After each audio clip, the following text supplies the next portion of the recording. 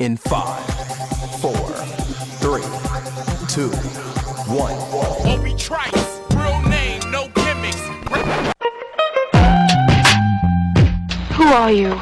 He had a voice that could make a wolverine purr. That's what I'm talking about, man. Wait a minute, I know you. Check out the name tag. You're in my world now, Grandma. I know that, dude. He's a modern-day Yoda. I'm your huckleberry. Allow myself to introduce myself. Greetings and salutations. We came, we saw, we kicked its ass. You're excited. Feel these nipples. That boy's good. Mm-hmm. Good and terrible. Well, I have a microphone, and you don't. So you will listen to every damn word I have to say!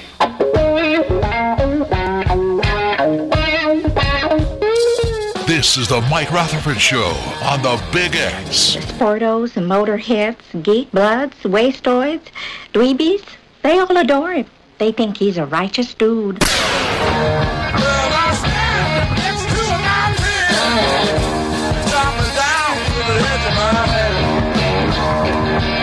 All right. Welcome everybody, it's Thursday, June 8th. This is the Mike Rutherford Show coming to you once again from the remote University of Louisville College of Business Studios here in Jeffersonville, Indiana. Find out how you can get your MBA in just 12 months from the University of Louisville College of Business by visiting business.louisville.edu. We're on the air today here from 3:37 until 6 on 1450 AM, 96.1 FM, streaming all over the globe. You know us better as the Big Act. It's Mike Rutherford here with Trevor Kelsey on a Thursday. Congrats to the Louisville Bats, winners of 3 straight now, I believe. 7 games above 500 for the first time since 2016. The Bats have it rolling.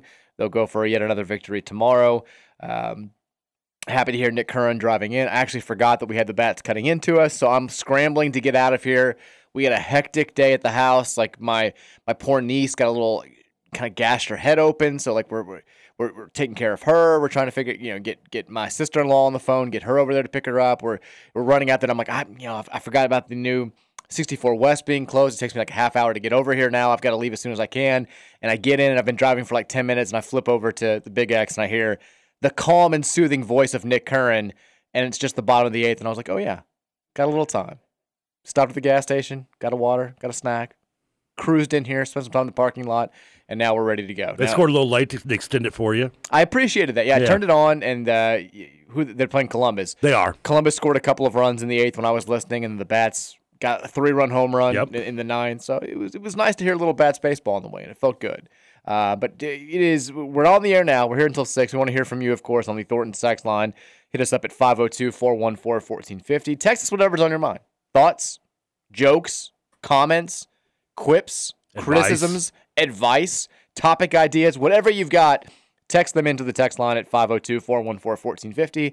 And always, visit your area Thornton's locations. Download the Fresh Rewards app, save yourself some money at the pump, get some affordable gas, then go inside and buy some tasty treats with that app, and then hit us up at 502-414-1450. Trevor Kelsey here, rocking on a Thursday. TK, how was the Wednesday? How's the Thursday been? You got in here a little bit of extra time today. Scoots was dying for you to get here. Flew out right as you entered the building.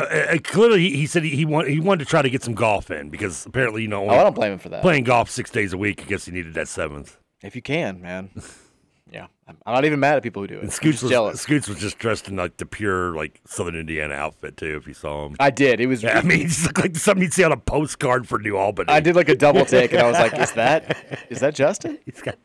He had the sleeveless camouflage shirt Cut off NASCAR shirt. Shorts that are a little too long for someone his age to be wearing. Had the hat on backwards. I loved it. Sunglasses on. He was looking good. He was ready to just, he could have walked down the street and just played with those kids in the pool back in. They were screaming when I drove in. He would have fit right in. Yeah. He would have had a good time. Oh, they were in the pool. Usually they're on the trampoline back there. They may have been. I don't know. They were having a good time. They were screaming when I walked in. It's a pool/trampoline combo.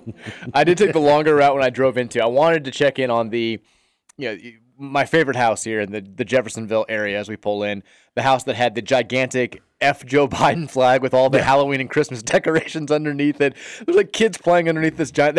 Again, it didn't say F Joe Biden. It has the actual word. Yeah, they didn't even do like the Let's Go Brandon subtlety. It spelled it out. It was with the American flag on the other side. They have changed it now. Oh, okay. They have I believe it's a Second Amendment flag flying on one side of their flagpole and just the standard American flag on the other. So a little less direct, a little more subtle these days, but still, letting their feelings be known. That's I always like seeing what it's up to. I just love the day I came in. I was like, are they gonna have Christmas decorations underneath the bleep Joe Biden flag?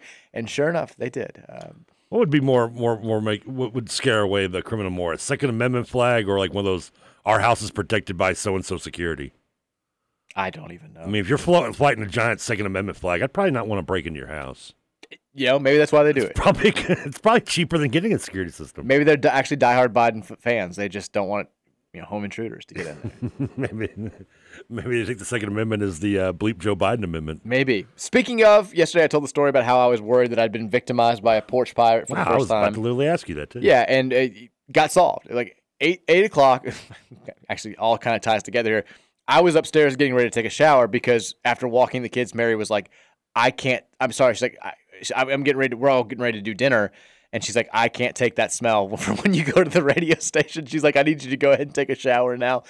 So I got sent up to take a shower because I reeked of the OG studio stench. So I'm upstairs and I hear the doorbell ring. Sure, that was her excuse for wanting to get rid of you. I don't think that's trust me, she could have used the help. It's getting kids dinner time. It has to be drastic for her not to want my help with dinner time.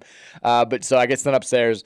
And I hear the doorbell ring, and I can tell it's like somebody who's like, hey, I've got this, blah, blah, blah. And the package, thankfully, no robbery, no theft. It had just been sent like 5 streets over to the wrong place. The guy brought it over. So it wasn't your house in the picture. It wasn't. And like it looks exact. And again, I couldn't tell for sure because the picture's terrible. Everything's like all swirling and stuff. But they had to have had the same type of plant right in front of their steps and the same type of steps. It's very odd that wound up being not the house. But that doesn't surprise me because I remember I said yesterday, like almost all those houses look alike, whether they do from the inside and outside, really. So yeah, a lot of them are similar, but just to have that plant there was kind of a weird coincidence. But props to the guy who brought it over. I didn't get a chance to actually see him because I was upstairs. But thank you for being a good Samaritan, bringing the package over. Do you think he tried on the pants first? No, he didn't. It wasn't open. It was a big package. I'm sure. Yeah, I bet it was. It was. Multiple pairs of pants. Large package, small pants. Large package, small pants, small shorts. No question about that. Were they skinny jeans? No, these are just pants. Leggings? No, not leggings. Although I do wear the compression stockings a lot now. Is that what leggings for socks are? Kind of. It's like okay. for the blood flow, yeah.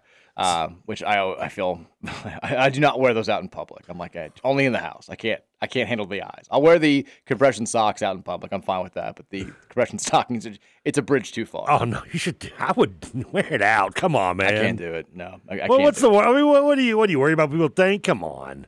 To that end, yes, for sure, absolutely.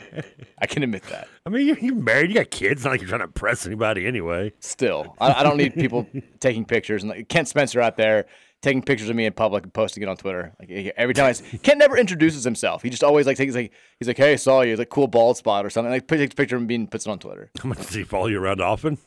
It's happened like 3 or 4 times at this point. I thought I saw someone driving behind you the other day. We live in the same area. He's a sniper out there. I mean, you never know when he's going to strike. But how was I saw last night. Now I'm curious to get your thoughts. I'm curious what happened. I'm a little bit nervous to ask, but I did see that Orange Cassidy was trending. I know you've been predicting that he's going to lose his title for a while. The fact that I saw him trending, I was like, ooh, either he defended it or he's going out or something bad happened. He did defend it. He had a big match against Swerve Strickland, which I did think Swerve was going to get the victory. Thought it was time to take the belt, move it over to Swerve, give him a little push. But they did, again, in the typical he has the last month or so, he came up with a quick roll-up and pin. He had to pull the tights to get it. That's my guy. He had to bend the rule a little bit. He does what he needs to do. But then they started beating him up, and Sting and Darby Allin came in and helped him. So it looks like they're setting up maybe a little 6-man thing with those three and Swerve and Brian Cage and other members of that group that they're in, which I think is called the Embassy, I believe. I don't think Swerve needs to be in a group. He should play by himself, but that's no here nor there. But other than that, yeah, Raw, it was a nice AEW, not bad. They promoted the pay-per-view coming up for Forbidden Door, which they've announced 3 matches, and already I'm giving them my money. They have my money already up for 3 matches already announced. Okay. Didn't need any more. They can have my $50. I'm ordering this thing. Then watched a little bit of basketball game, not that much. Watched a little more of your Reds probably than I did that. Deservedly so. Then watched some classic football. I know a great matchup between the Lions and Eagles from 2013, the Blizzard game. Do you remember this game? Vaguely. It's the game where you can't even see the field hardly at all. LaShawn gets tackled at one point, and snow is almost up to his knees. I remember watching the game. I couldn't even tell you what happened. Well, the Eagles won 34-20. LaShawn ran for almost 200 yards in the game, because it was almost impossible. The Stafford tried to throw a ball at one point. The guy was open and still went over his head by like 10 yards because I guess the wind got a hold of it. But then I watched AEW, and I capped off the night with watching Rudy. Oh, you watched Rudy? Yes, because I'm writing a post for CC. I told you. Realized how bad his dad is. I realized how wrong you are. The dad is a saint. He should be given an award at some point. The dad is a saint. The brother's, maybe not the best. He's a little jealous. The whole family's terrible. The grandfather obviously is rotting in hell. But no, the dad's a great guy, and he's and I will no longer listen to any more to back talk from that. Rudy's dad. So I'm writing a post for CC. We'll have horrible grammar. The punctuations will be in all the wrong places. I'm sure that'll help make your case. It'll be a run-on. The run-on sentences will go on forever. Did you know that? But the only thing that will be true is that I will prove to you his dad. You even misquoted the movie yesterday to me over and over. How? You're talking about how he told Frank to stay in the bar. He clearly the script says throw them out. He told to Frank and Rudy. I thought he said throw him out. Nope, throw him out. See, I don't believe you at all. Well, the clip is on the post. You can see it. I know. I watched the movie. We even looked up the script. Did you know, real fast, before we can get back to this, okay. In real life, Rudy's dad was a mob associate and served time in jail. Was he really? That's an actual fact. Okay, that version might not be a good guy. Well, I mean, the real Rudy also probably not a real good guy either, it seems like. The whole Rudiger family in real life, not probably worthy of a movie, especially one with like a fairy tale ending. It seems like they're all kind of bad people. What's the odds that like the best one in the family is actually Frank? I was going to say the exact same thing. They made seem like the biggest actual douche in the movie. In real life, Frank probably was like putting off his own dreams to take care of the entire family and do the right thing. Like Frank's probably like the only real redeemable Rudiger. Now is Frank who is it worse for Frank to constantly down Rudy and crush his dreams, or the other brother who ends up just like hooking up with his girl as soon as he leaves town? Yeah, they give him like that's another thing. Like they Jimmy or something. I forget what they played that brother off as like he's nice because like he hooked up with his fiance, but he's sorry. He's quiet about it. I mean, Rudy did ditch her. It wasn't like it's not, he can't really be to blame for that, right? But also, like, is the pool that small in Southern Illinois? That would be Northern Illinois actually, because it's near Gary. So, well, that would be Southern Illinois then, because Northern Indiana, Southern Illinois are right there. Oh, you're right. Yeah. So I mean, are we? Do we have like 5 women to work with? Well, I mean. Is it Joliet? Probably. Yeah, it's Joliet, yeah. They're the Hilltoppers. I mean, that. I mean, do you see many women running? I mean, that's why Jon Favreau needed help. Rudy's family. Because he couldn't meet a woman because they were all taken. Rudy's family swiped them all up. The worst family. I do like the only line that I really remember from the Rudy's dad as a D post is that Luke Skywalker had an easier time impressing his father. Well, I like the line. It just does not stand true. I mean, his dad sucks. I mean, if anything, Rudy in the movie is worse than the dad. How so? He's the one that ditches the fiance and leaves everyone behind. To go to college. Well, to chase it. Yeah, I mean, he could have gone to college any time. He's been out of school for 4 years. He didn't have money. That's a whole thing. No, he saved it. But he saved up the money to pay tuition. This also kind of struck me a little bit. When he gets there and he goes to meet the priest, and he thinks he's running into the cloth. Just an expression we use. He tells him he can get him into Holy Cross Junior College. Like, is that really like a favor? It's junior college. I mean, in my experience, to get into junior college is the check will clear. Like, I don't think. Well, that's not modern day for sure. I mean, but that's back then. No, it was. You don't think college was not as much of a a normal thing. But it was a junior college. We're not talking about getting into Notre Dame. Well, yeah, I mean, he's clearly not going to get into Notre Dame, but just getting into a school in that area that could help him, build relationships and potentially. I mean, I thought he would at least paid for his first semester was what he meant. Well, he's a priest. He's not making money. Well, yeah, but I mean, are you going to send an eviction notice to a priest? I mean, nobody's going to do that. Well, he doesn't have money to pay though. That's the whole thing. He's not paying. He's clearly got paying rent in the priest's home. I don't know how you think churches work, but he's clear. Father, I know it's not banging on the door. The last time we're going to tell you. I mean, I know in 34 years of religious studies, he's learned two things: there is a God, and he's not one. He's not him. But I mean, he should at least have some pull, I would think. Which I'm always like, you've learned more than that. Sure. If that's all you've learned, why are you here? It's a good line, but I would hope you've learned more than that. Yeah, I know. It's a good character. Where's the proof of this that he exists? The conversation it's a good part of the movie. It makes me sad thinking about because you watched it last night, the coach giving the walk-on speech who died. I do think that's an underrated part of the movie. He's a good character, even though he doesn't want Rudy on the actual practice squad. Wait a minute, that actor died? He just died. Like we talked about this. I think this conversation started. Oh, you're talking about the coach? Okay, yeah, I think he died 3 days ago. I'm bad. Okay. The coach gives the walk-on speech. Yeah. When you said walk-on, my mind went to the guy that's the legacy who didn't get to run out there. Yada yada. Oh, that guy. Yeah, that's a good part of the movie too. Yeah, but yeah, they're right. That you're talking about the coach Terry and what's his name's dad. Exactly. My Ducks. Yeah. Exactly.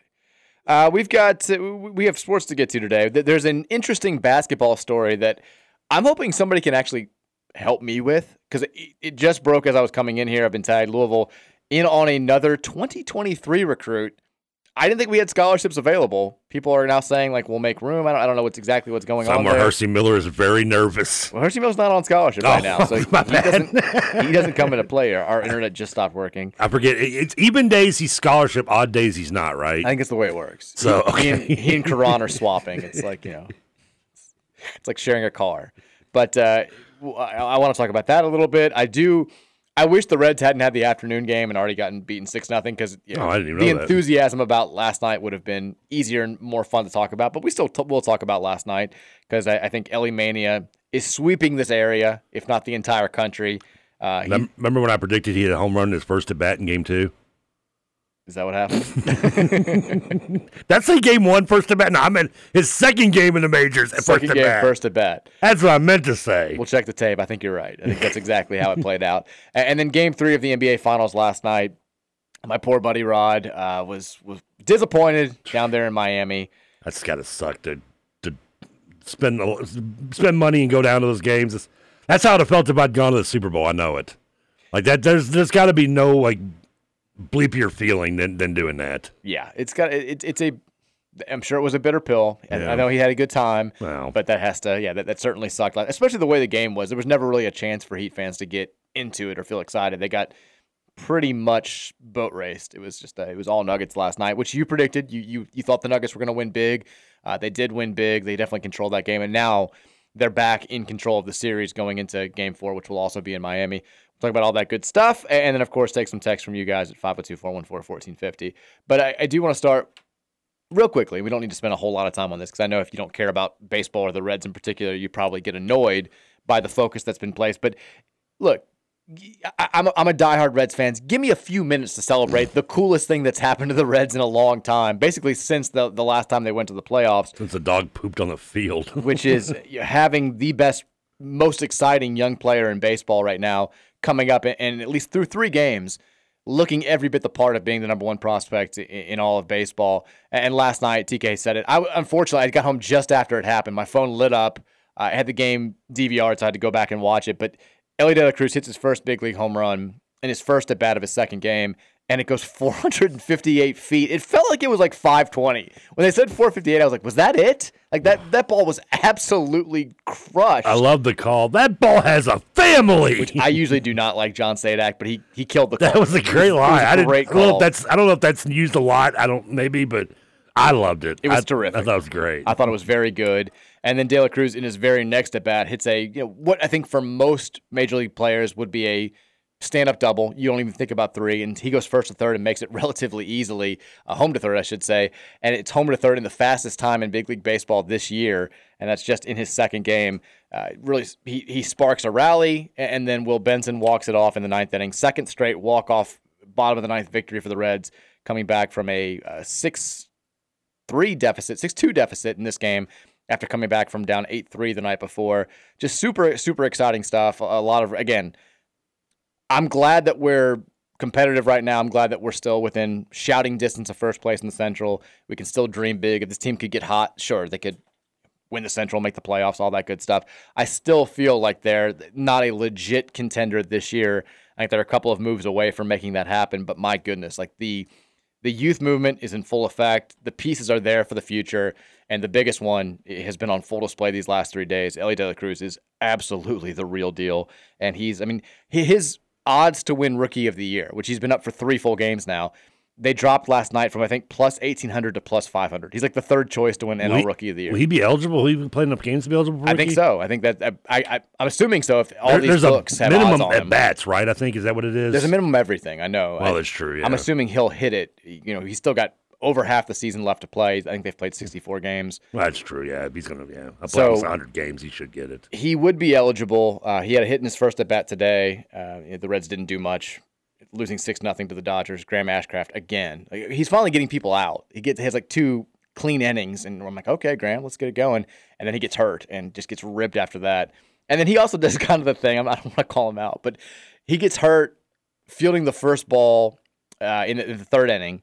And like they come out, they do the whole thing where they're looking at him, and he throws off the mound, and he's getting just destroyed. Like they're hitting nukes off him after this, but he looks fine. Like he's moving fine, he's throwing fine. The second they come in to take him out of the game, he's doing like a Paul Pierce limp. Like he like needs a wheelchair. I was expecting him to come back out of the locker room in a neck brace and sitting in the dugout. Like he was playing it up a little bit. We'll see if he's hurt, but if not, this would be a maybe convenient send to the stint on the IL because he has just been getting roped the last few starts. But disappointing end, but the Reds to win a series against the Dodgers is still no small thing. And then the manner in which they did it in the first 2 games was so exciting and so fun. It was the most fun back-to-back days to be a Reds fan in a long time. So very excited about the future, excited for the months ahead. Hopefully we can keep it interesting, but man, these next couple of years should be fun.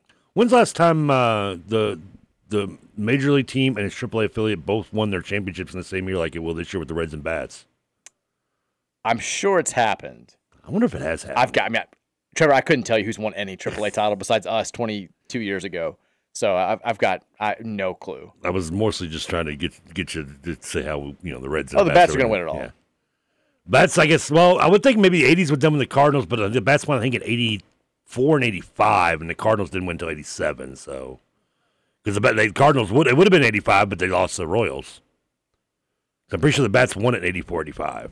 Or it would have been the Redbirds, obviously. I can actually find, I think, your answer here. It'll take a long time because the internet's not working again today. No internet. Yeah, the internet's. I'm on the hotspot, which takes 75 minutes to load one page. Does it give you flashbacks to your youth? I do kind of feel like I'm waiting for my mom to yell at me for using the phone, tying up the phone line.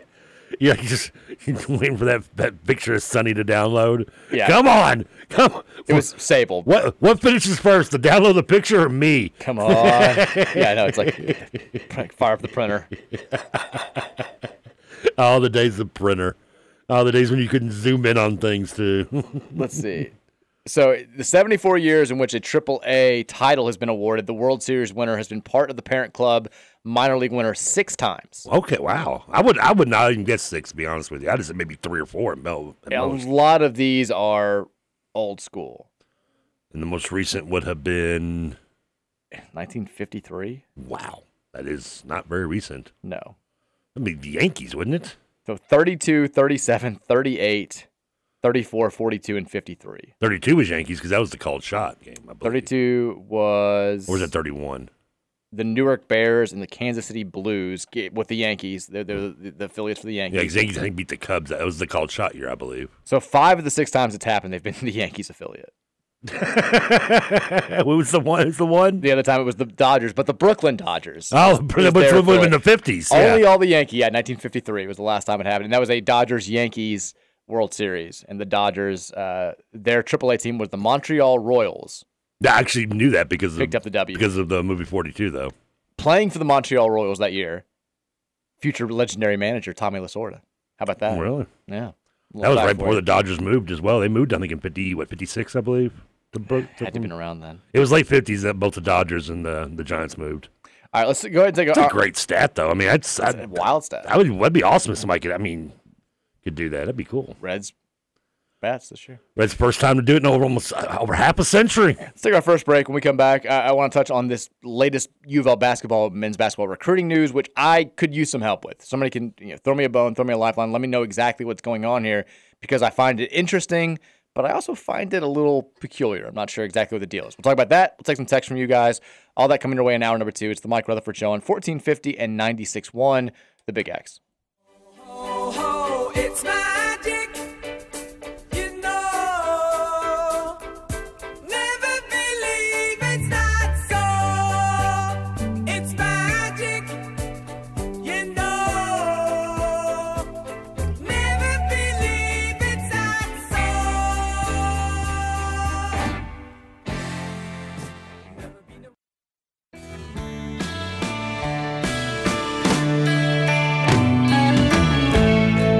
Train roll on down the line. Won't you please take me far away?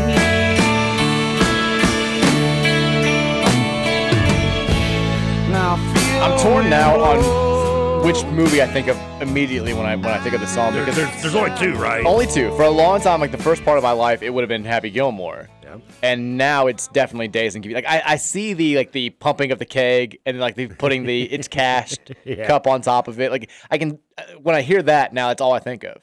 You picture Chubbs and an alligator named Lincoln. Yeah, exactly. Yeah. Well, for the record, today is going to be Happy Gilmore because I couldn't. After I watched Rudy, I still couldn't get to sleep, so I watched Happy Gilmore. I love Happy Gilmore. So that's kind of these are those songs from Happy Gilmore today. Still love it to this day. Yeah, it's such a great movie. It's also a special day in the Rutherford household. It is the 7th birthday of our beloved Penny Dog. Our girl turns 7. Our first baby. We got her. We didn't have her 7 years ago. We got her on actually right before Labor Day, so like 3 months after this. So she was still very much a puppy. But it's her 7th birthday. We love her. She gets more attention from the kids than either me or Mary. She's very much the kids' favorite. She hates it. She does not like the attention. She'd rather be left alone by the kids, but she puts up with it pretty well. We love her. We're going to hold on to these last few years. It's kind of bittersweet. It comes at the same time. The dog that, when I first started dating Mary, she lived with 2 of my good friends, 3 of my good friends, like basically a couple and then another guy, like all lived in the same house together. My friends Ashley and Kircher, who got married, and then my friend Tim, like they lived in this house with Mary, and they had. Did you say his name was Ashton Kutcher? No, Kircher. Okay, his wife's name is Ashley. Okay, they said your friend's name was Ashton Kutcher. No, really? Chris Kircher and Ashley, who now is his wife, now is Ashley Kircher. They lived together, and then my buddy Tim and then Mary, they lived in this house together. And Ashley and Kirch had this. They got this dog. They adopted this dog named Sadie. He was sort of like. I pretty much lived in the house. I felt like she was kind of my dog too. Like we all took care. We all loved her. And Ashley texted today and said they were gonna have to put her down, which it was. She's 13. It's that time. She's up there, and it's just always sad. And it makes you think. You see Penny's like turning 7. She's getting up there a little bit too, and just makes you want to squeeze her a little bit tighter when you hear stuff like that. The last 2 I had before my girls now, one didn't give me an option. He passed. I had kind of a struggle. I don't know what happened. He didn't last, and then of course the other I had to make the decision, which I don't know if there's really which one's better, but yeah, I'm not looking forward to that. By the way, I love Facebook, but the best part of Facebook now, other than the birthday reminders, because that's really, all we pretty much use it for the most part, is the memory thing. Yeah, I love it, and except for today. So 10 years ago today, apparently I was in Vegas. Didn't remember that. I'm checked into a steakhouse. Nice. I checked in on the Las Vegas Strip in at the Hash House A Go-Go, which, by the way, is not. It's not what it sounds like. And then 12 years ago was, ironically, with the Reds a day game, was probably the last game I went to, Reds Cubs day game. Nice. I've got a picture of me from the outfield. That was 12 years ago today. So This would have been 12 years ago. 12 years ago today, that was the team that was kind of in between the good teams. 2011, they were not great. I don't remember if they won that game or not against the Cubs. I forget. Because 10 years ago was the last time that they were actually in the kind of playoffs, besides the COVID playoffs. They played the one-game wild card against the Pirates and got beat. But 2012, 2010, good teams, just didn't click. Didn't get it done in the DS. And then today I'm here doing the Rutherford show. I think you might come in third in this list. That's fine. I'm happy to assume. I'll take the bronze there. I'm just happy to be on the podium. Which that would mean also if that was in Vegas at this time 10 years ago, that would mean that today's probably also 10 years ago the Louisville Vanderbilt game. Because I watched that game in Vegas. I do remember that. It was 2013. Yeah, it was. I was actually on the way to. We had a wedding. I remember watching it in the casino. And maybe it wasn't today. Maybe it might be 10 years tomorrow. Or yesterday, because I was out there for like a week. It was definitely about this time. Yeah. So it's kind of funny that my memory for this is and I've talked about this before. Mary and I, we took some time apart in our 20s. We dated for a while, broke up for a while, both dated other people, and then got back together. And so it was like 10 years ago. It was the first time that I was like going to be at an event with her family since we got back together. And it's one of those where it doesn't feel you get around them and it's like no time really passed, but it had been like almost 2 years at that point since we hung around. But the good thing was like her dad and I we're very like-minded people. We're big baseball people. He loves U of L baseball, and so like I get to the hotel and like it's not even like, hey, good to see you. Like it's been a long time. It's like we're just cheering about the Louisville Vandy game. Like, we start watching it because I got there in like the 8th inning. And we're going nuts as they lock up the College World Series. Because that was the year, I think, where Vandy was like the number 2 overall seed. Yeah, we wore the Astros jerseys. Right, for the first time. Yeah, I guess, that's, like I said, I didn't remember it being 10 years ago, me being in Vegas 10 years ago today. But I do know I remember watching that game out there. Because people were looking at me like, Louisville baseball? I'm like, yeah, Cardinal 9, baby. I'm probably a little drunk. But. like McDonald, just like high-fiving strangers. Yeah, pretty much. We got to bet on this game. Like, bet? All I'm saying is Dan McDonald's the best mind in college baseball. Am I wrong? Somebody tell me I'm wrong. Prove me wrong. Everyone's like, who cares? By the way, the Reds did lose that game 4-1. That sounds about right. That was Bronson Arroyo was on the mound. 12 years ago? Yeah, it was. Lost in a head-to-head matchup with Ryan Dempster. That team underachieved. Dempster, former Red as well. Was he? Yeah. Okay. So we've got men's basketball news here we have to get to. This is intriguing for a number of reasons. And there's no way to talk about this without discussing like rumors and innuendo that are out there right now floating around. Like innuendo. It starts with this. I mean, so Simeon Wilcher is a high 4-star, I guess low 5-star according to some scouting services, member of this current recruiting class, 2023. He's the number 28 player in the ESPN 100 rankings. He's been committed to North Carolina for a while now. And just, I guess, earlier this week, 2 days ago, he announced that he was reopening his recruitment. He's not going to go to North Carolina.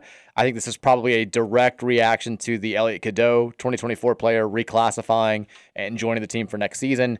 Maybe, I don't know, too many bodies there. I did like Armando Bacot, not so subtly tweeted, some people can't take the pressure, some people run from the pressure, or something like that. Like they've lost a few recruits in the last few months, haven't they? They have, yeah, because they got so many guys coming back, and so many guys. They brought in a bunch of transfers. They've got Elliot Cadeau to reclassify. So Simeon Wilcher is back available, and according to 24/7, their official account, they say that he's been reached out to by the following schools: Seton Hall, Texas Tech, Xavier, Indiana. He is a former teammate of Mackenzie Mbako, which I know would not help us here.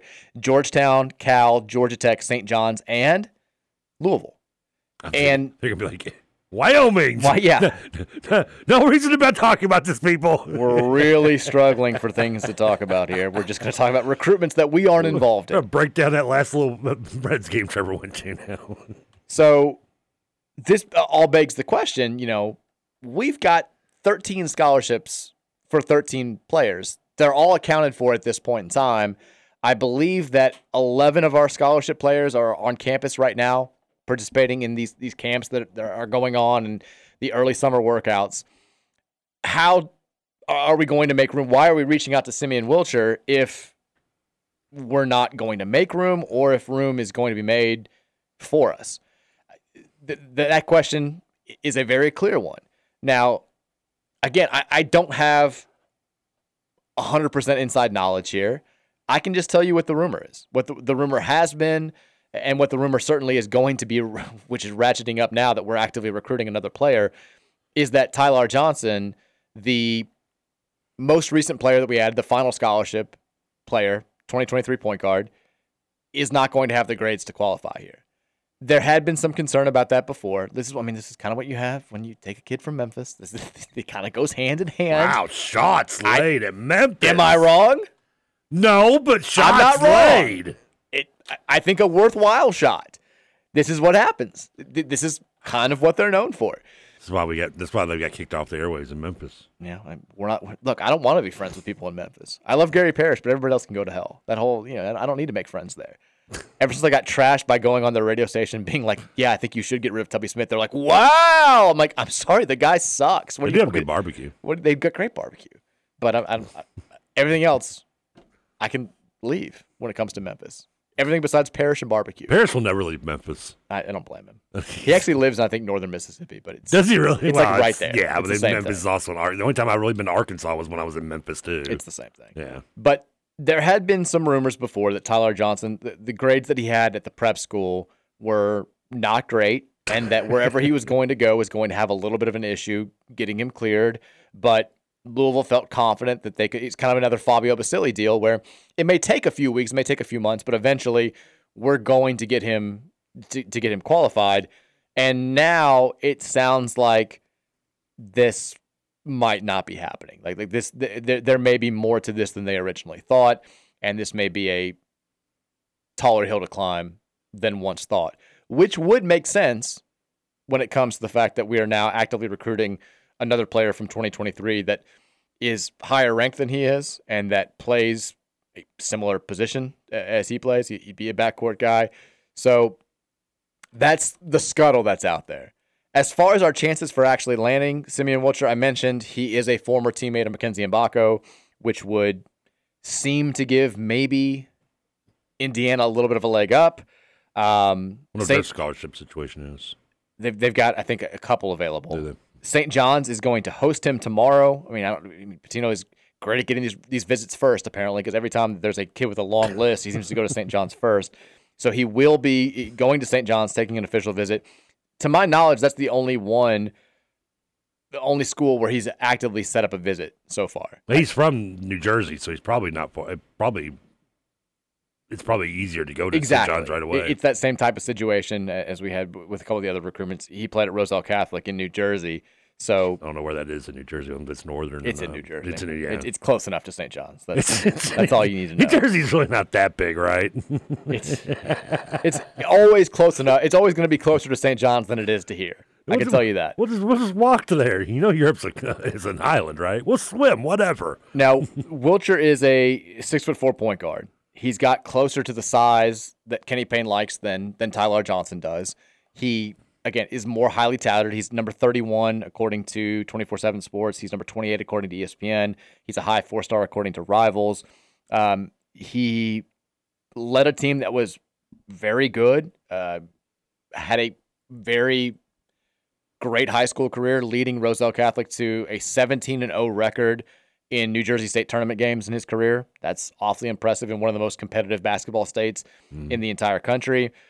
This is a kid, look, he's a kid that I think if Tyler Johnson does not wind up qualifying and we were able to get him, this is an upgrade for you. You feel better about this than you did going into it. And I think that all of a sudden, we probably would end up with the 3rd ranked class in just about every scouting service if we're able to land this kid. It'd be a great, nice little last minute bonus if we're able to bring Simeon Wilcher in. I don't know where he's leaning. I know Seton Hall fans are all about him. I know that they're the fan base that I see the most active when it comes to, writing about him, being in his mentions, like reacting to this sort of stuff on social media. But if we've reached out, I assume we have a fighting chance because we've done awfully well with high school kids so far in this cycle. So fingers crossed. Aaron Bradshaw played at that school too for his freshman year. Oh, he did? They retransferred, yeah. There you go. I just clicked on their school just to get a look at him. Yeah, I guess he played his freshman year there and then transferred. So I guess they wouldn't have been teammates. I guess because this kid's a year. No, they're in the same class. So yeah, they would have been on the same freshman. 23 kids. So their freshman class was Bradshaw, this kid, and Mbako. Not a bad little freshman class. Not bad at all. No, not bad at all. I mean, am I a bad fan that I'm not getting my hopes up on this? No. I mean, it's kind of like it's an 11th hour recruit. You know, even if it wasn't, I'd be kind of. I mean, I look at this list. I mean, we're one of 12 teams on here, and it's just, I mean, I don't want to get burned again and get excited for something that's probably not going to happen. It seems like I couldn't tell you the odds here, but it does seem like we're going up against a host of schools that have had some success. I mean, have you heard officially that we have reached out to this kid, or our names just being thrown out there? Okay. No, we have reached out to this kid. Seton Hall, Texas Tech, Xavier, Louisville, Indiana, Georgetown, Cal, Georgia Tech, and St. John's. Once again, our Cal becoming like our cross-country rival.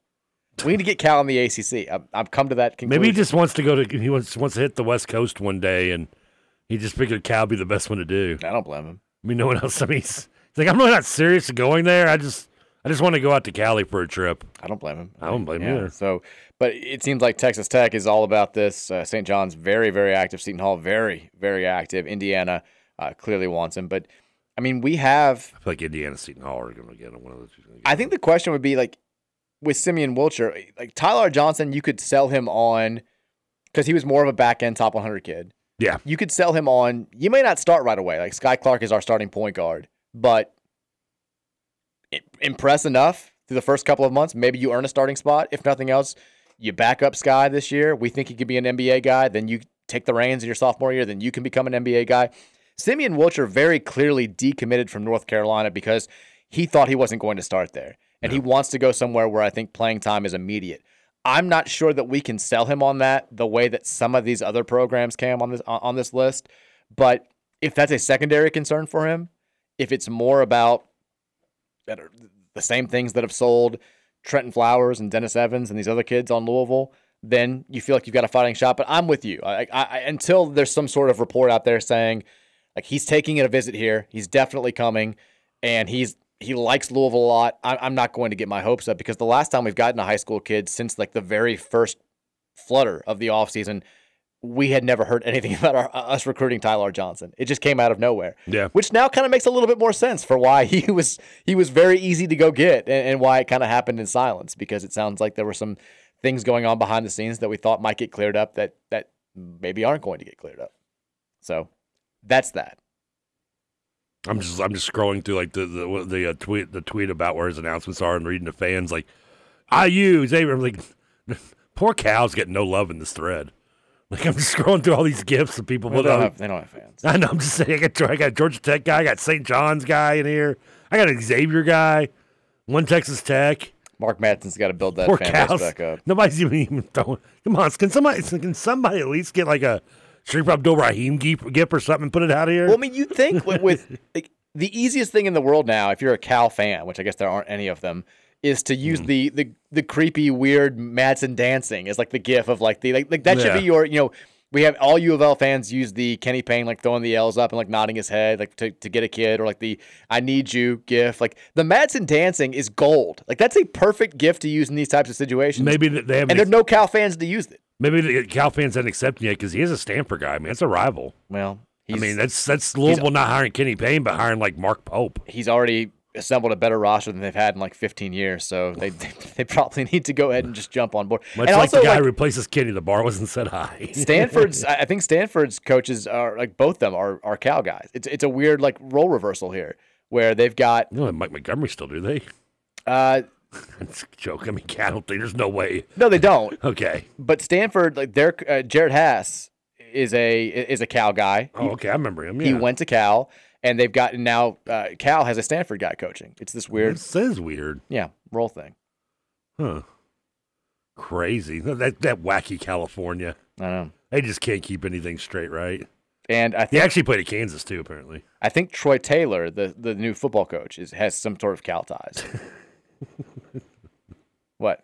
I'm just laughing that they can't. They don't know which way they're going over there. Yeah, the football coach also he played at Cal, because that's the weird Stanford thing. coach. Yeah, the Stanford football and men's basketball coach both played at Cal, and the Cal basketball coach played at Stanford. And the Cal football coach played at Stanford, right? Is that true? I don't know who's the Cal. I don't think that's coach? right. I think it stops there. I think that's the that's the end of it. The Cal football coach is Justin Wilcox, who played at Oregon. Oh, okay. Well, he could Pac-10. So kind of a rival. But yeah, sort of. Whatever. 502-414-1450 is the Thornton text line. That was a fun little way down the rabbit hole. You can sound off on all this stuff. Do you think anybody's going to sound off on the Cal-Stanford mix-up of coaches? No, not on that. Okay. They do like people like the fact that you said shots laid. What's wrong with that? It's shots fired. Well, you can be both, right? How do you lay a shot?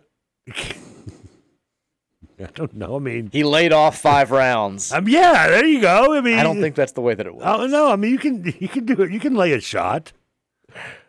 You can lay anything. I've never heard that said. Texas, with the news of us reaching out to another recruit today, it seems there are a few options. Karan or Tylar, who are both not on campus, have academic problems opening a roster spot, or Danilo drops to walk-on status. With that being said, what is stopping us from dropping a player to walk-on status by striking an NIL deal that would pay for their tuition? Is that a loophole? It could be, but it sounds like we're not going to use it. Yeah, I mentioned 11 of the 13 scholarship players are on campus and participating in team activities already. Karan Davis and Tylar Johnson are the two who aren't here. And I hadn't heard academic stuff for Karan. I'm not saying that that's not happening. I guess that there's scuttle about that behind closed doors, but it is strange that there hasn't been much talk about Karan Davis since the summer started, since we got into this stuff. I don't know what's going on there, but it definitely seems like Louisville is going to have at least one scholarship available to use on another player. Or, Hersey Miller might be getting called back up. You never know. We may just – a lot of programs these days are just going with 11 scholarship players, and that could be the way that we approach this year. Could definitely happen again. Kenny's got to sit Zan down and tell him, sorry, buddy, you're not getting that scholarship this year. I wonder how long before that text just brought something up that I hadn't even thought about, where a program does try to get around scholarship regulations by just giving a big nil deal to an actual scholarship player, just to be a walk on that'll cover his academic plus extra money that would be nil. Yeah, I don't know at what point a player of that talent level is be willing to be knowing that he's going to be like a 12th or 13th on the roster or whatever it is, but. That's something I could see a school doing at some point down the road. Like, okay, we were going to give you, a amount of nil dollars, but now we're going to have you as a walk-on because we don't have any scholarships available. We're going to be loaded. We'll give you, double that nil money. That'll cover your scholarship plus you're getting your nil money. It'd be a tough thing because I know that there are still, even if that happened, there are differences between what walk-on players can do and what scholarship players can do.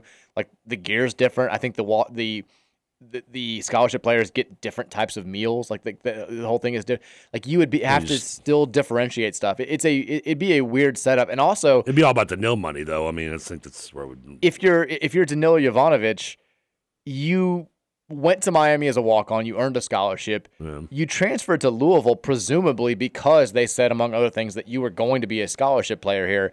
To get dropped, like I can't imagine that Kenny Payne and company would drop a kid 2 months before the official start of the fall semester without letting them know beforehand that this was even an option.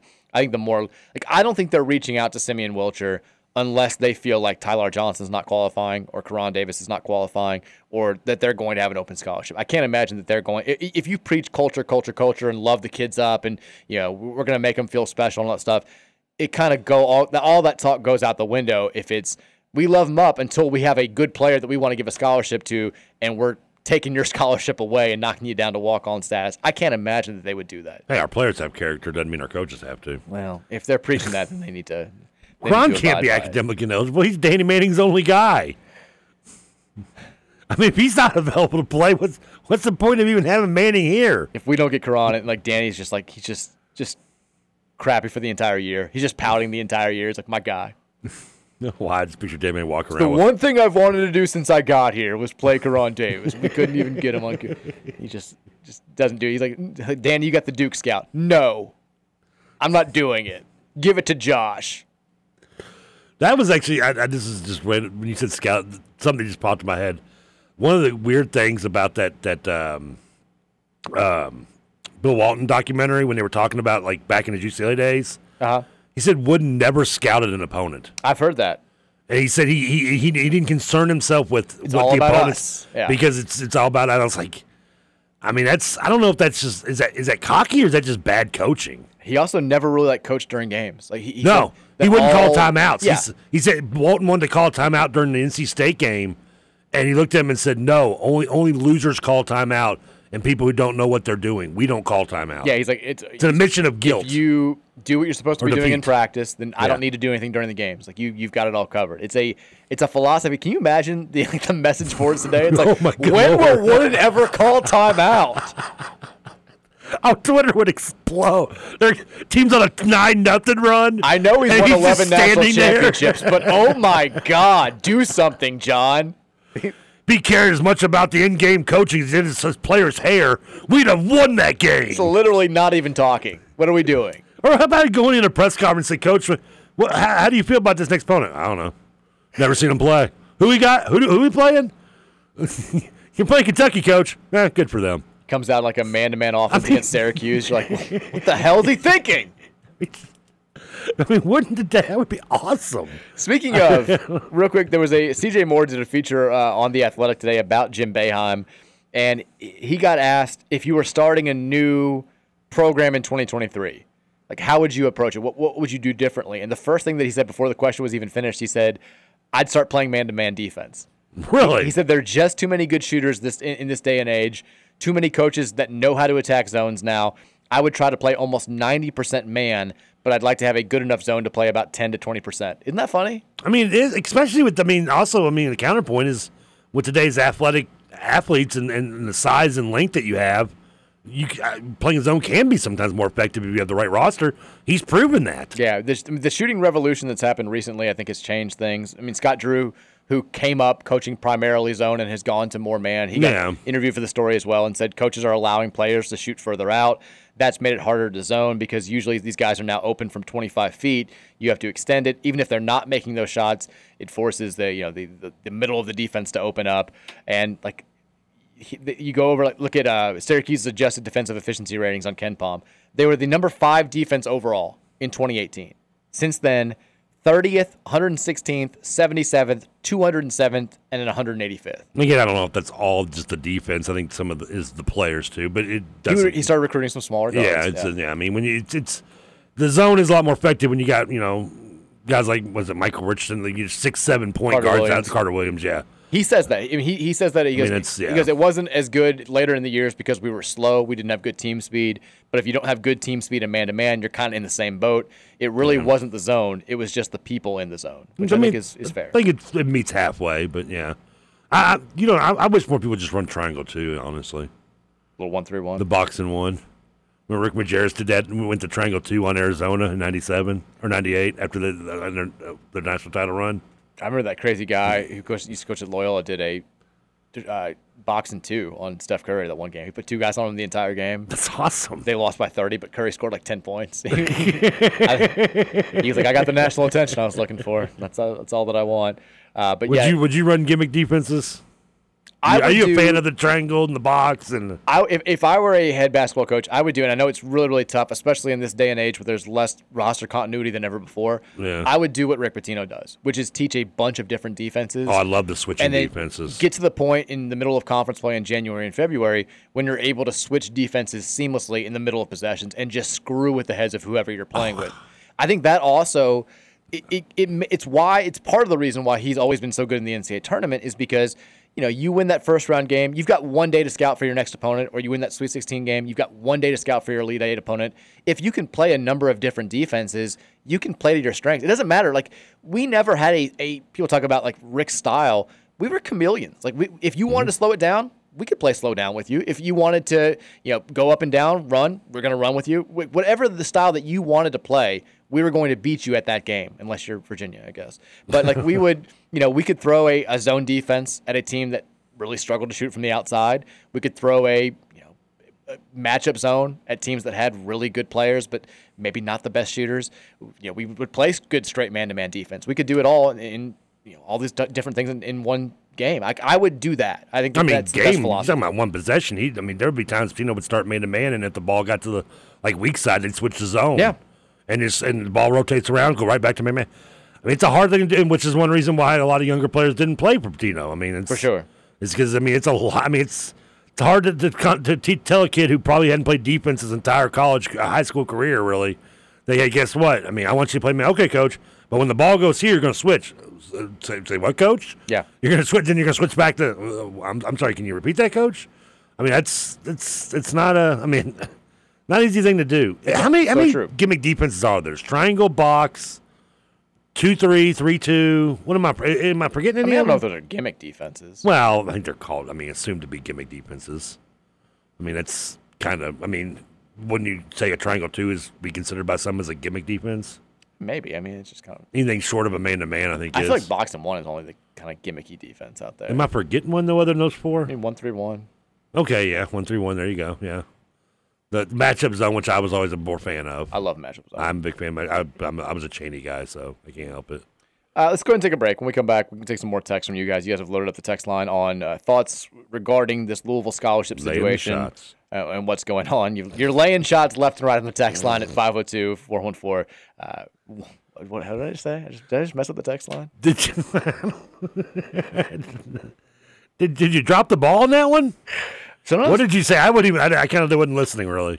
I forgot the text line number. Sometimes, and this just How do you happens. forget? It's so easy, dude. This happens since I got sick the last year. Like my brain, I'm not saying this as a joke, just does not work the way that it used to, and it's very, very frustrating. But the number is 502-414-1450. And just stuff like that just keeps happening, and it's not cool. But we persevere. We keep fighting.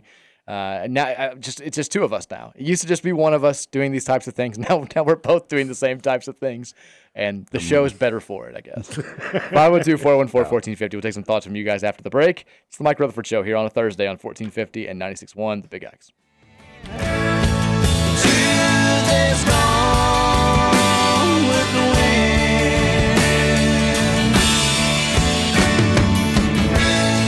Oh, my baby's gone with the wind.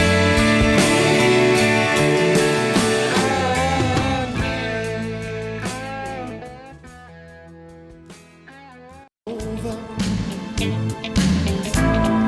and over again,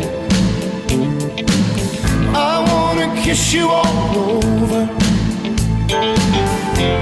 till the night closes in, till the night closes in. Breakfast? No one breakfast. Stay with me, lay with me. Finger paintings are stupid. First time I saw the movie, I was like, I was like horrified. You know, I think I actually remember going to see it. I was in 5th grade. I saw it in theaters. I saw it in theaters for my buddy's birthday. It was one of those where like, nice. Yeah, we were in 5th grade, and it was like a very small birthday group, and he had a dad that lived out of town. His parents were not together, and so he saw his dad. I think his dad was in the military, and he saw him like twice a year, like barely. So when his dad came in, it was like a big thing. I think the dad would always like overcompensate. So he's like, yeah, well, I'll take you to go see Happy Gilmore with like 4 of your friends. Lucky kid. And then man. I remember we went to a sports bar afterwards and watched it was the same day that Louisville played UMass, when UMass had the refuse to lose season.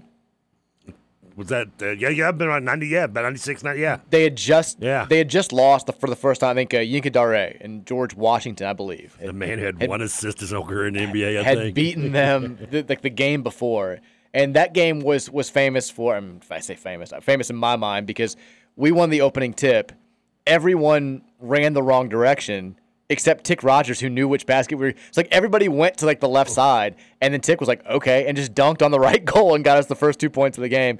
And then we lost a very close game. But like I just remember that day and seeing Happy Gilmore, I was like, this movie was incredible. Great movie. It just changed my whole life. It changed your whole life.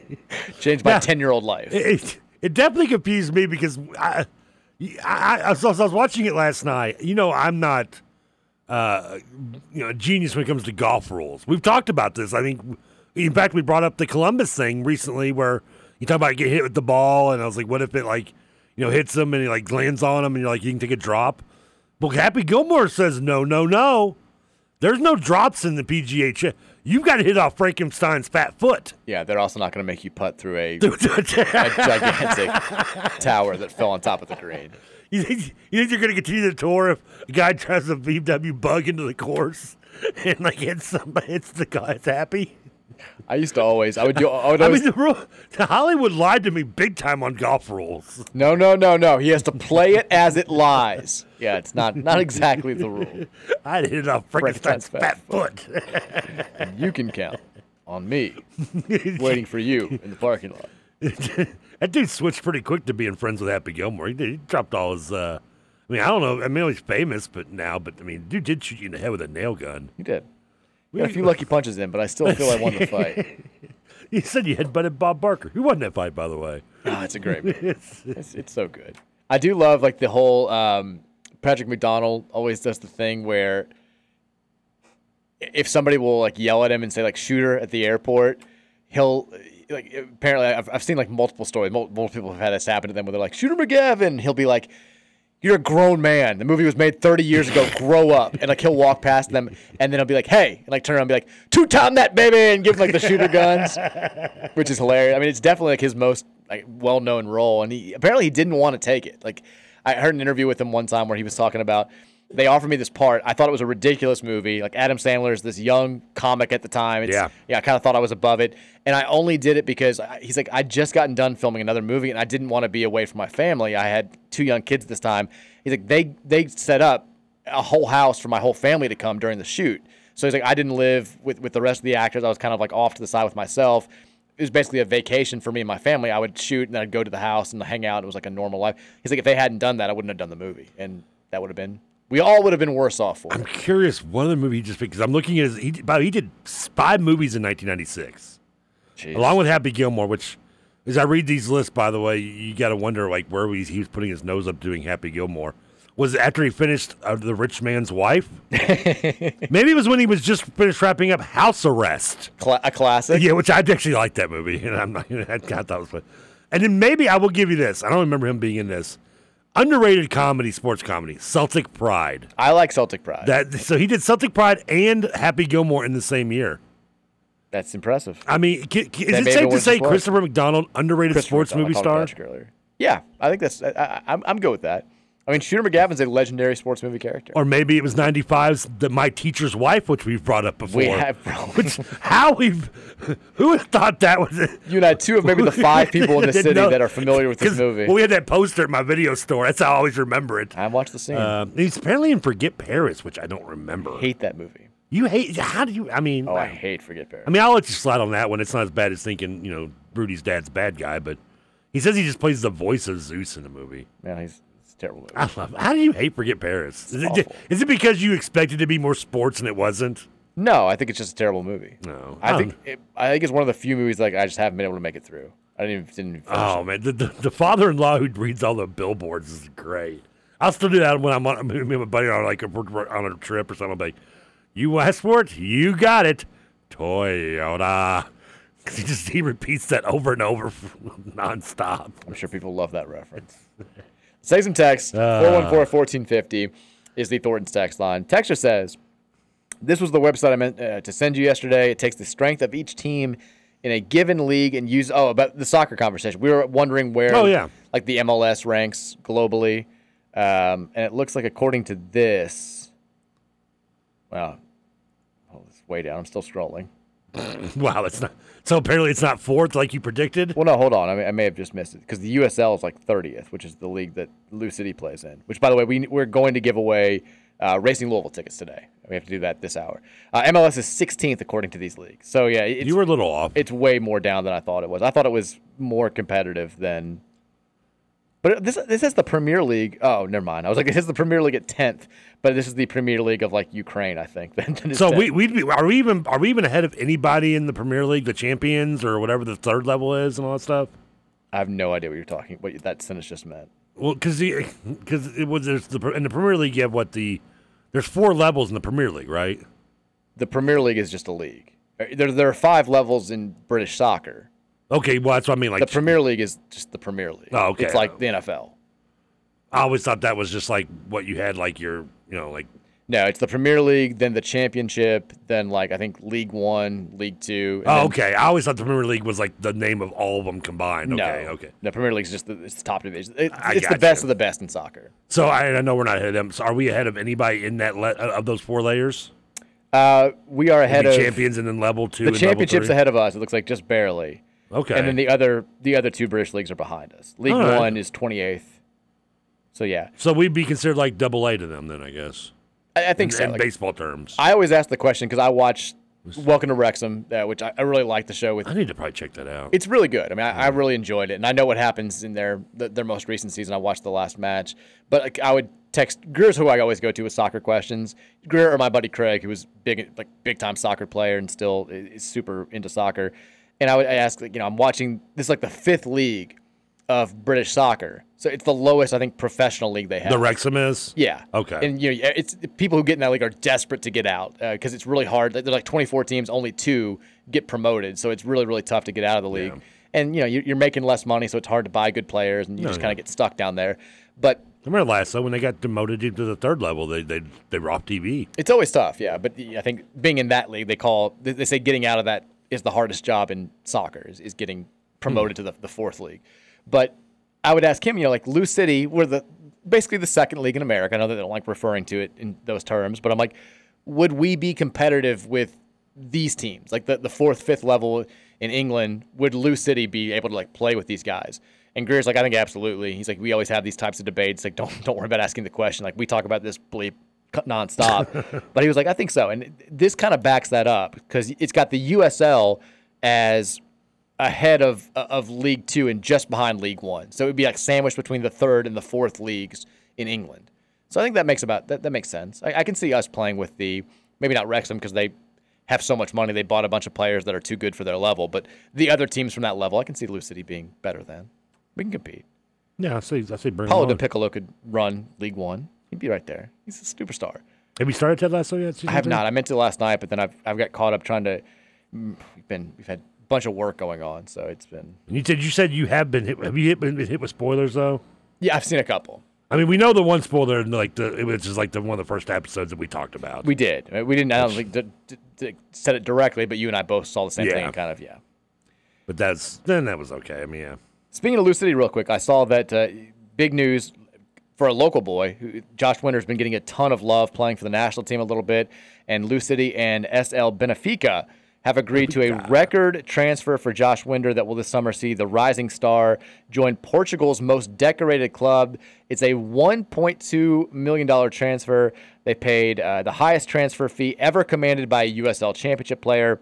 The full terms of the deal are not disclosed, but Winder had to say this: I'm very grateful to Louisville City for everything the club has done for me. It's a dream come true to sign with Benfica, and I can't wait to get started there. Although my career is taking me overseas, I'll always be proud of where I'm from and represent Louisville to the best of my ability.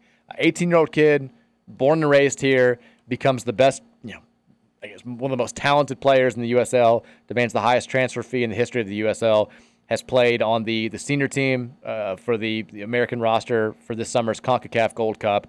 This is a cool thing. This is one of our own, like homegrown talent, playing for the homegrown professional team, and now going overseas on a 7-figure deal to play for the best club in Portugal. Pretty cool. Yeah, that is cool. Shout out to him. All right, text line. 502-414-1450. Let's hit him up. It's in this hour with some text. Texture says, guards, whoops, we got those. Spotify. This is the guy who used to ask guards all the time. Now he's just every day going to ask when we're on Spotify. Same day we get a guard. Texture says, we've kind of already answered this text. We can skip this one. It's about Tyler Johnson and Karan Davis. Texture says, seriously, just talk about the Reds for 2 hours. Give us a hit-by-hit recap. Well, I'll do last night's game. I'm not doing today's. Scoots texted and said, old intro, yes. Yeah, I need to. I got to find the newest one I made. It's up the other studio. Texture says, Trevor's geography strikes again. Southern Illinois is nowhere near Gary, Indiana. No, I was mixing Illinois and Indiana up. Yeah, we got there. Yeah. We ended up getting there. We got there eventually. Nobody wants to go to Gary anyway. North, south, east, west, who cares? Yeah. My favorite Gary story was when Handsome Jimmy told me he went to go see Jerome Harmon. Texture says, I went for a jog yesterday and I noticed the kids in our neighborhood had done a lot of nice, colorful chalk artwork on their driveways and sidewalks. I ran by one which had a house that said Biden sucks written in huge letters on their driveway. It was written in a variety of colors, so I assumed that was to celebrate Pride Month. Do kids still do the chalk on the sidewalks? Oh, yeah. My kids are all about the I wasn't sure. I never really was big. I never was into that. Like, do they still do the hopscotch stuff? Oh yeah, we hopscotch a great deal at our house. Okay, I didn't know. Well, walking around our neighborhood and seeing, like, I think that sidewalk chalk is still very much a real thing. I did love, like, one of the last times I was on a run, so like 2 years ago, I was running, like I had to stop because like one of our neighbor's kids had drawn this like really well done U of L bird logo, and it was eating the Wildcat logo. And I was like, hell yeah, I'm taking a picture of this. I'm like, the neighborhood's all right. We got a lot of Cards fans on our street. We're never moving. We're never moving. We really aren't. I love these people. Texas says, hey, boys, Dave R. here. I'm assuming this is at KRC because I don't know who Dave R. is. What up, Dave R? So I can't believe y'all didn't mention Cool Runnings when talking about niche sports movies. It was an absolute staple of my childhood.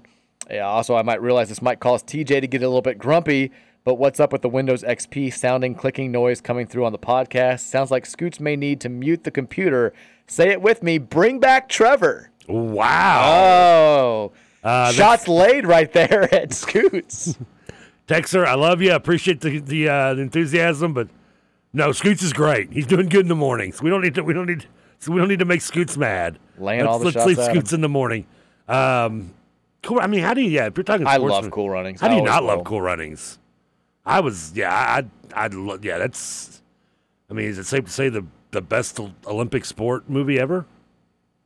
Yes. Now, if you said Goodwill Games, I would have some competition. Oh, because of the D2. But yes. I mean, what's the only competition for the Olympic sports movies? You have Miracle and Chariots of Fire, maybe? When that Olympics? Chariots of Fire is about. Was Chariots of Fire about that, or I think it was about the first person to run a sub?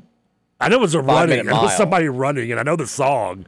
I don't think I've ever seen the movie, though. Is the creator. The sad thing is I watched it because I took a music and film class, and like my assignment was on Van Gellis. It covers both of those things. But it was the 24 Olympics. Okay. I knew it was two Brits, and in hindsight, I'm like, these two pasty white guys are the fastest people in the world. Were they really? I don't think they were. Well, 1924 they were. I don't think they were. Did you hear the? I guess that would yes. So let's. Cool Runnings, best Olympic movie. I didn't like Miracle, first of all. I didn't really either. I mean, it's fine. I feel like they just really dropped the ball on. If they would remake that story, I would probably be okay with it, because I think they just kind of shot and missed on that one. It was so.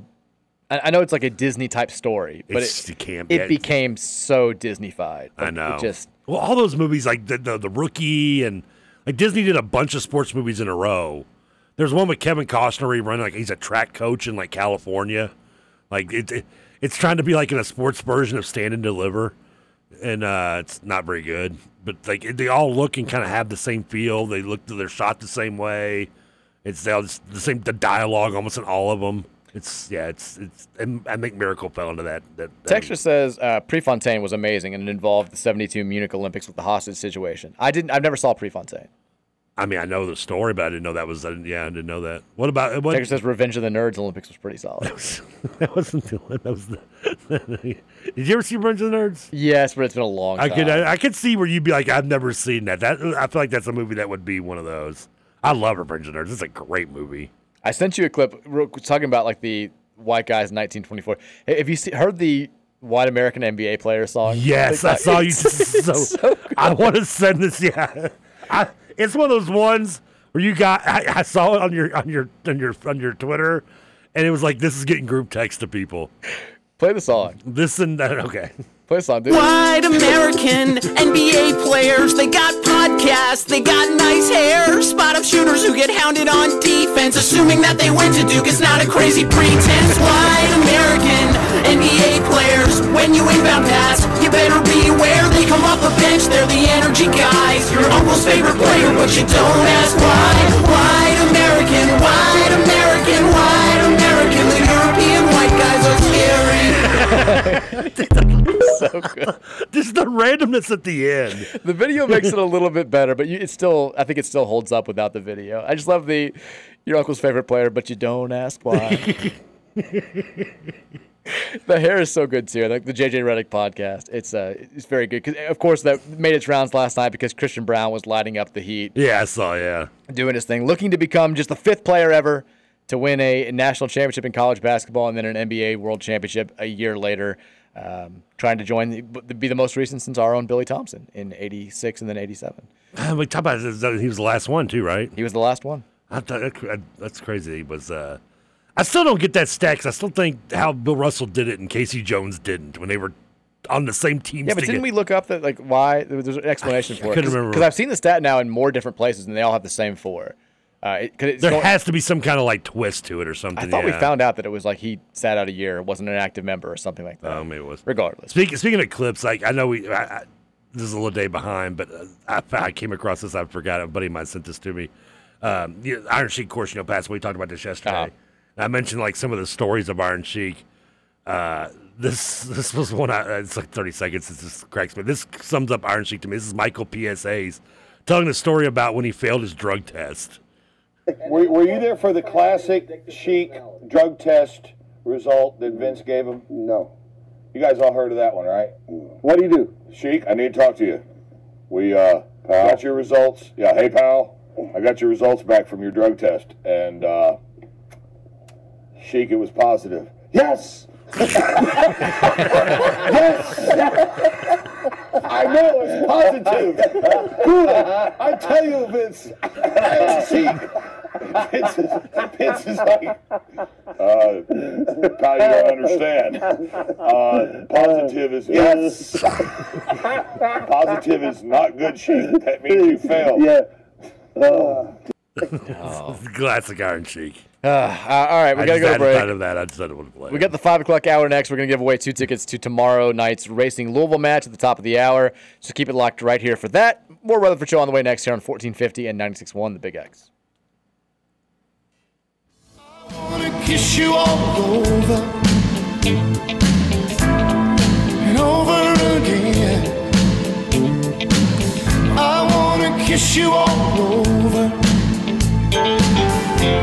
till the night closes in. Till the night closes in. Carry on my wayward son. There'll be peace when you are done. Lay your weary head to rest. Don't you cry no more.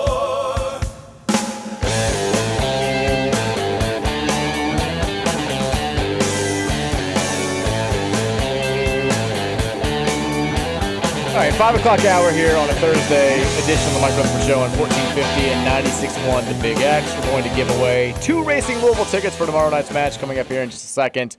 A couple quick pieces of notes to get the 5 o'clock hour started. We've talked about Tyler Johnson, what's up with him, and the fact that Louisville is now actively recruiting Simeon Wilcher, who had decommitted from North Carolina. Another former North Carolina commit who decommitted, who people thought that Louisville might reach out to because of some past ties, DeMarco Dunn, has just now committed to Penn State.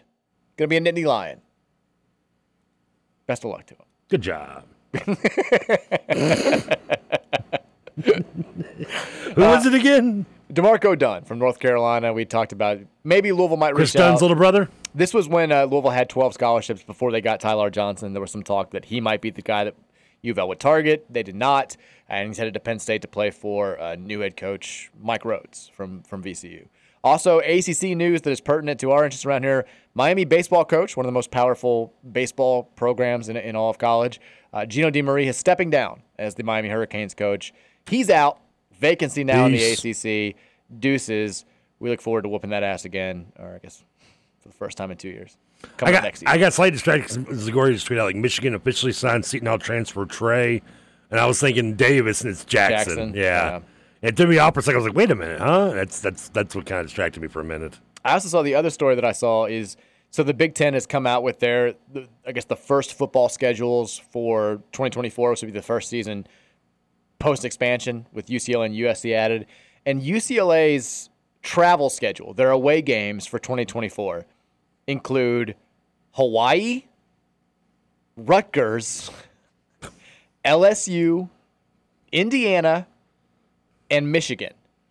Imagine, like, first of all, not just being the school, but imagine being a diehard UCLA fan who wants to go to, like, any road game this year. There's nothing that's in the same vicinity of where you live, of your part of the country. I mean, I thought they were like doing like a 4 corners of the country thing at first. You're like Hawaii, Rutgers. LSU is going to be like Phoenix. Yeah, the only part of the country they're not touching is their own. Like they're going everywhere else. Well, Hawaii. I mean, it's close. It's not. I mean, it's closer, right? It's not that close. Is Hawaii closer to UCLA than LSU? I know we can't have a bridge from Hawaii to California. We've established this. As much as I would love to see it, it'd be hard to put a gas station in the middle of a bridge. The distance from Los Angeles to Honolulu is 2,560 miles. That LSU's farther than that from California than Los Angeles. Well, actually, it's about the same probably. The distance from Los Angeles to Baton Rouge, and again, the internet here is just going to take 15 days. Better internet coming anytime soon. Is 1,814 miles. So it's closer. Closer, yeah. Rutgers, I guess. What about to Rutgers to Hawaii might be a little. Hawaii might be closer to L.A. than Piscataway. I typed in just Rutgers and it comes up Rutgers Ranch in Long Beach. Yeah, you gotta go to the city.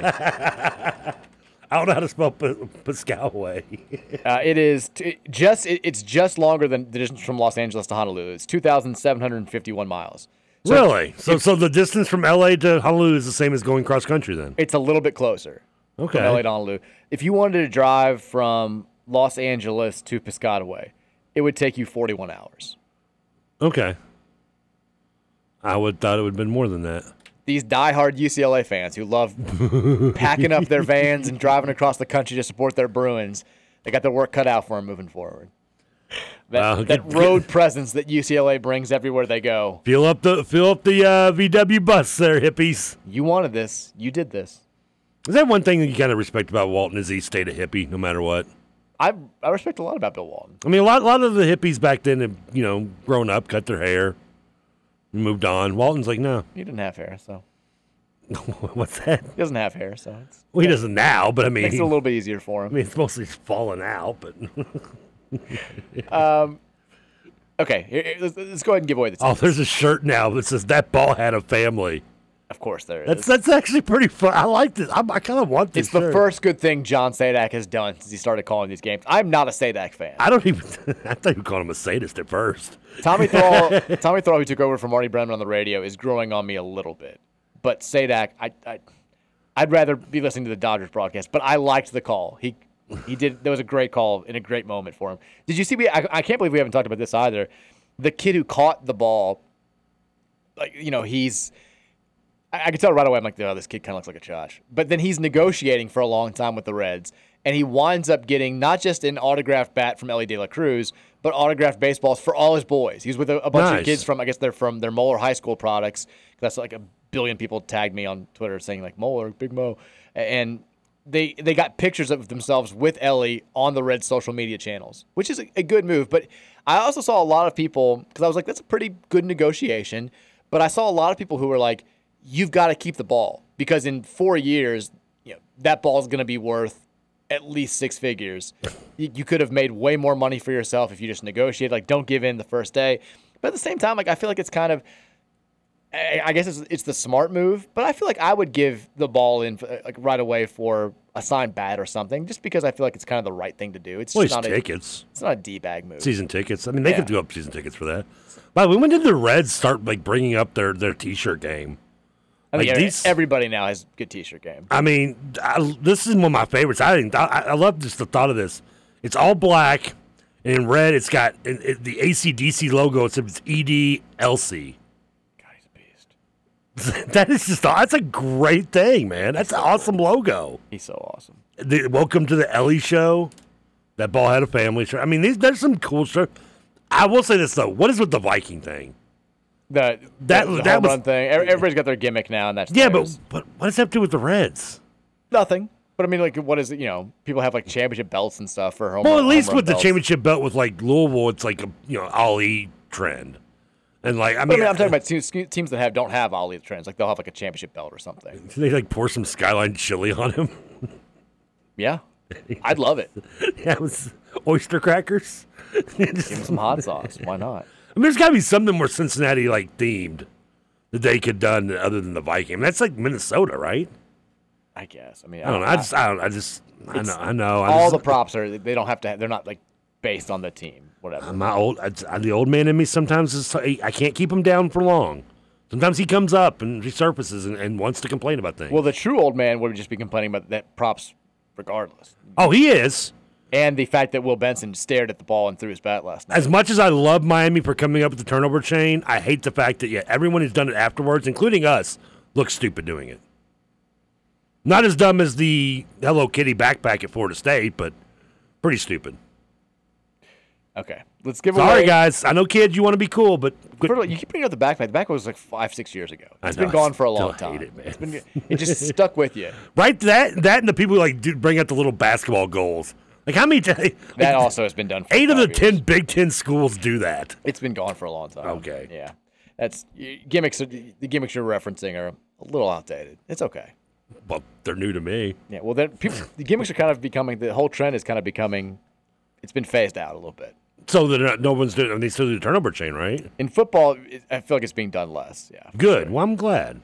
We've got 2 tickets to give away. Let's finally do this. All Racing right. Louisville. We got a question for you. First person to correctly answer this question on the Thornton's text line at 502-414-1450 will get 2 tickets to tomorrow night's game at Lynn Family Stadium. It's a big one. 8 p.m. The San Diego Wave are in town, which means superstar Alex Morgan's in town. The Wave, loaded with stars, one of the biggest names in all of the NWSL. This is going to be a hot ticket. You want to get it. So the first person to correctly answer this trivia question, it's going to be pretty straightforward, at 414-1450 is going to win the tickets.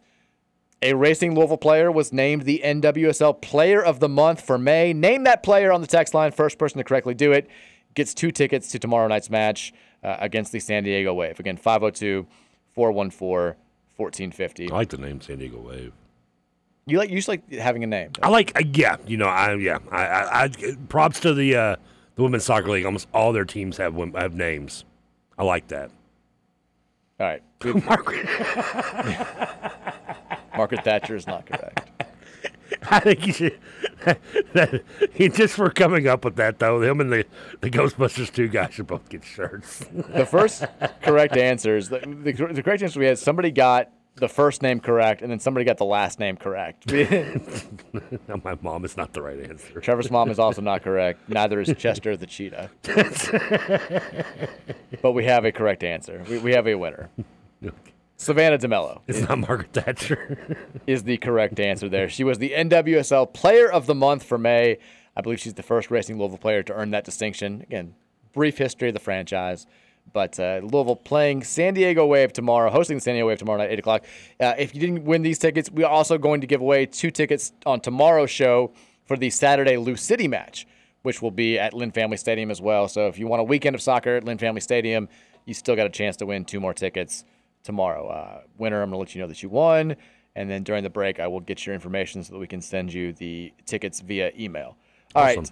We got about 15 minutes here before the break. We'll take a few texts to set the stage, and then we'll talk. In the next segment, I do want to talk a little about the NBA Finals last night. Not a whole lot because it was I don't think you guys really watched much of the game, did we? I didn't. When I heard that it was like a pretty straightforward ass whooping, I turned it on at the end because I was watching mostly the Reds. I watched like, it was like the first quarter's off. I think it was like 22 or something. It was they were in most of the first quarter I watched some of, and then after that I think I just kind of forgot about it between the Reds and the football game and wrestling. Yeah, understandable. A football game from 2013, by the way, but it's a fun game to watch in the blizzard. Texter says, I had to take a work call, and I missed the recruiting thing that you were bringing up. Did it have something to do with the rumor that Tyler Johnson is not qualifying? Yes, it did. It was that and the kid that we're actually recruiting, possibly. Yeah. Texter says, isn't Arkansas already doing that? LOL. I'm not sure what that was because it was an hour ago, but we talked probably. I would say the only thing we referenced was Arkansas. I thought was be connected to Memphis, wasn't it? I think I'm assuming this was about when we were saying we have too many scholarship players, and we're going to pay for you to go be a walk-on. Yeah, they could be. That's a good point. Yeah, that's somebody that would be. I could see getting around the loophole. That every time I look at their roster and stuff, there are guys that I forget. I'm like, oh yeah, he went there because I'm doing like the. Yeah. I was writing a little thing on Houston, and I'm like, where did Tremont Mark end up transferring to? Like, he has to be somewhere good. He was pretty good. I'm like, oh yeah, Arkansas. Like they've got like.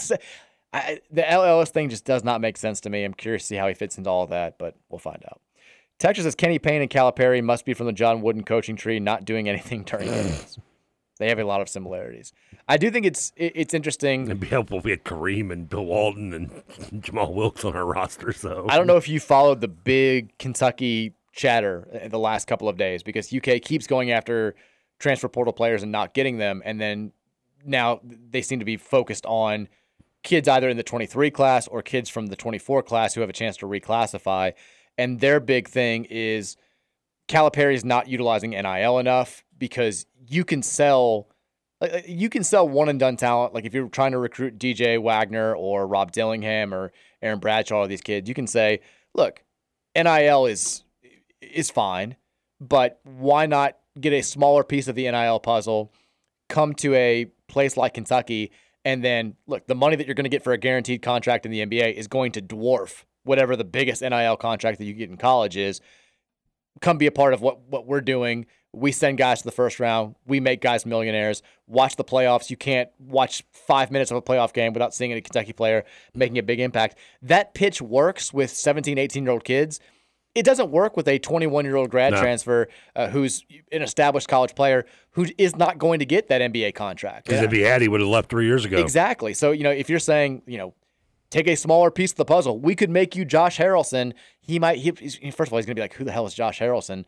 Second of all, he's going to be like, if I could go pro, I would have left. If we're talking about, kid from Michigan, like I would have gone pro already. If I was good enough 2 years ago, boom, I'm gone. I'm a lottery pick. I'm not stupid. You can't sell me on being a late second round pick. I want to get what I can get while I can. If Kansas is going to offer me twice of what you're offering me, I'm gone. No. And I do wonder if we've had the question multiple times over the last few months, why does it seem like Kenny Payne and the staff are having so much more success recruiting high school kids as opposed to transfer portal kids? And if he and Calipari are aligned with their thoughts on NIL, which it seems like they are, they've said so at multiple public appearances, that would kind of explain a little bit why. Like the pitch that he's making to these kids about, look at what I did at Kentucky, look at the draft picks that I produced. It might work with a high school kid. It probably doesn't work with a kid who recognizes that his NBA dream is now a little bit far-fetched and just wants to make the most that he can make during his college years when his marketability is the highest. Yeah, Kentucky's better would have been better off in recruiting the upperclassmen if they didn't have NIL. Because then you could sell like the Reed Travis stuff, like, hey, you're probably not going to the NBA right away. You can come here. Maybe you can press somebody, but at worst, you're going to be able to make a run in college in the tournament with us. And that was a good day because you didn't have to worry about you could tell Reed Travis come here, McDonald's All-American, and I'm sure there's somebody else I'm missing. I'm using him just a prime example, but now, like you said, now it's not just selling, hey, you can go somewhere in March, which I'm sure is somewhat of a selling point to some of these kids, that especially from the smaller schools, but it's probably 30% to the 70% of how much money can I make. And the other problem for Kentucky, I think, is, at least when we're talking about these top-tier transfer portal players, the Hunter Dickinson case is the one that I think is sticking out to Kentucky fans the most right now, is if you're not going to offer them as much money as some of these other programs, your selling point has been, like you said, come here, be here for 6 months, chase a national title, be in the spotlight and all that stuff. That works when your competition is like Colorado State or UNLV. It doesn't work when your competition is bleeping Kansas. And everybody is in the transfer portal game now. It's not like some schools are just ahead of the curve and utilizing it more than others. Everybody is going after transfer portal players. So when you're going after one of these top 20 players available in the portal, the chances are more likely than not that you're going to be going up against a power conference program that maybe doesn't have quite the status that you do, but can still make the same type of plea. Like if you are, I don't know, St. John's right now with Rick Pitino. He's not telling kids come here and just go through the motions and get your NIL money. He's telling them get your NIL money, but also we're going to compete for a national title. We're going to compete for a Final Four. We're going to compete for a Big East championship. And while you may not be able to have the same type of pitch that Kentucky does, these other schools are saying the exact same thing. And if you can get the same type of competition and also get a little bit more money, like that pitch is gonna work, and it's working against Kentucky in a lot of these cases, I think. And it's why you have a roster right now that's 7 kids and 5 freshmen. It's and a student manager is about to be your backup center. Is that really going to happen? I don't know. I've just heard he's a beast in practice. It's great times for KRC Radio. No shortage of stuff to talk about in early June. At least there's that. Well, then why are they talking about niche sports movies and didn't mention Cool Runnings, apparently, from the texter? Well, I don't know. You can't spend 2 hours straight talking about it, I guess. Sports movies or UK's roster? Texter says, using your 1 year of law class, how would you assess DeAndre Williams' likelihood of getting a 9th year of eligibility? Yeah, the kid from Memphis who's trying to get he would be 27 this year if he's cleared to play college basketball. The tweet that I saw earlier, and I think the texter sends it in, his lawyer says, we've got documented proof, written proof of misadvisement in the form of emails, text messages. I think it's very clear. He's trying to make a case that he got poor advice and he deserves an extra year of eligibility because of that. Part of that advice is going to Memphis. Once again, get mad at me if you want. There's eligibility issues at Memphis every year. What did the oldest player to play in college basketball was? I think there have been guys that like. I remember Ohio had the guy that when they played Maryland one year in a tournament, and the center he was like 6'6". He was like 28, 29 years old because he'd gone to like Iraq or something. Right. I think there've been a few cases like that. I just googled oldest player in college basketball, and of course DeAndre Williams' article first when it comes. Oh, really?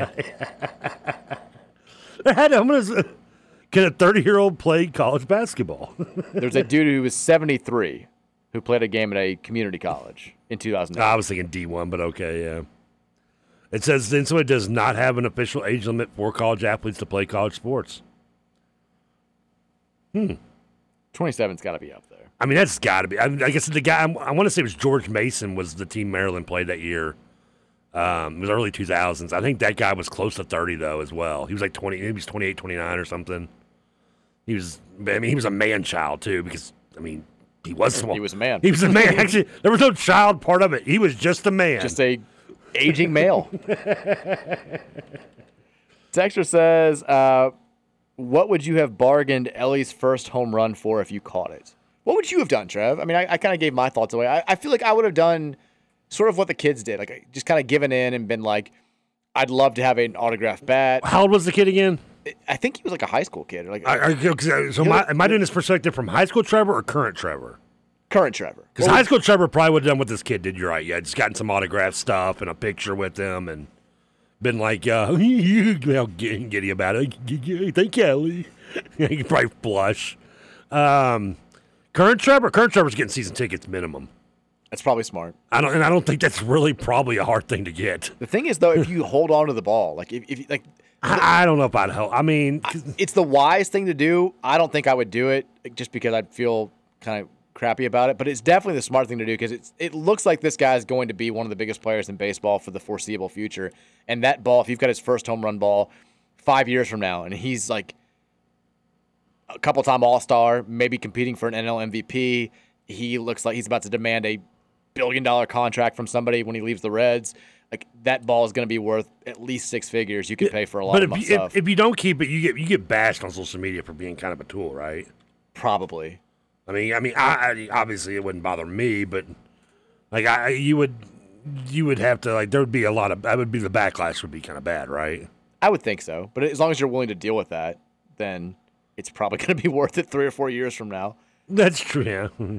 But I'm with you. Like I feel like I would just kind of give in and be like, I don't want to be that guy. It's not the smart thing to do, but I'm going to give the ball to the kid and just if you give me a cool piece of memorabilia, we'll call it even.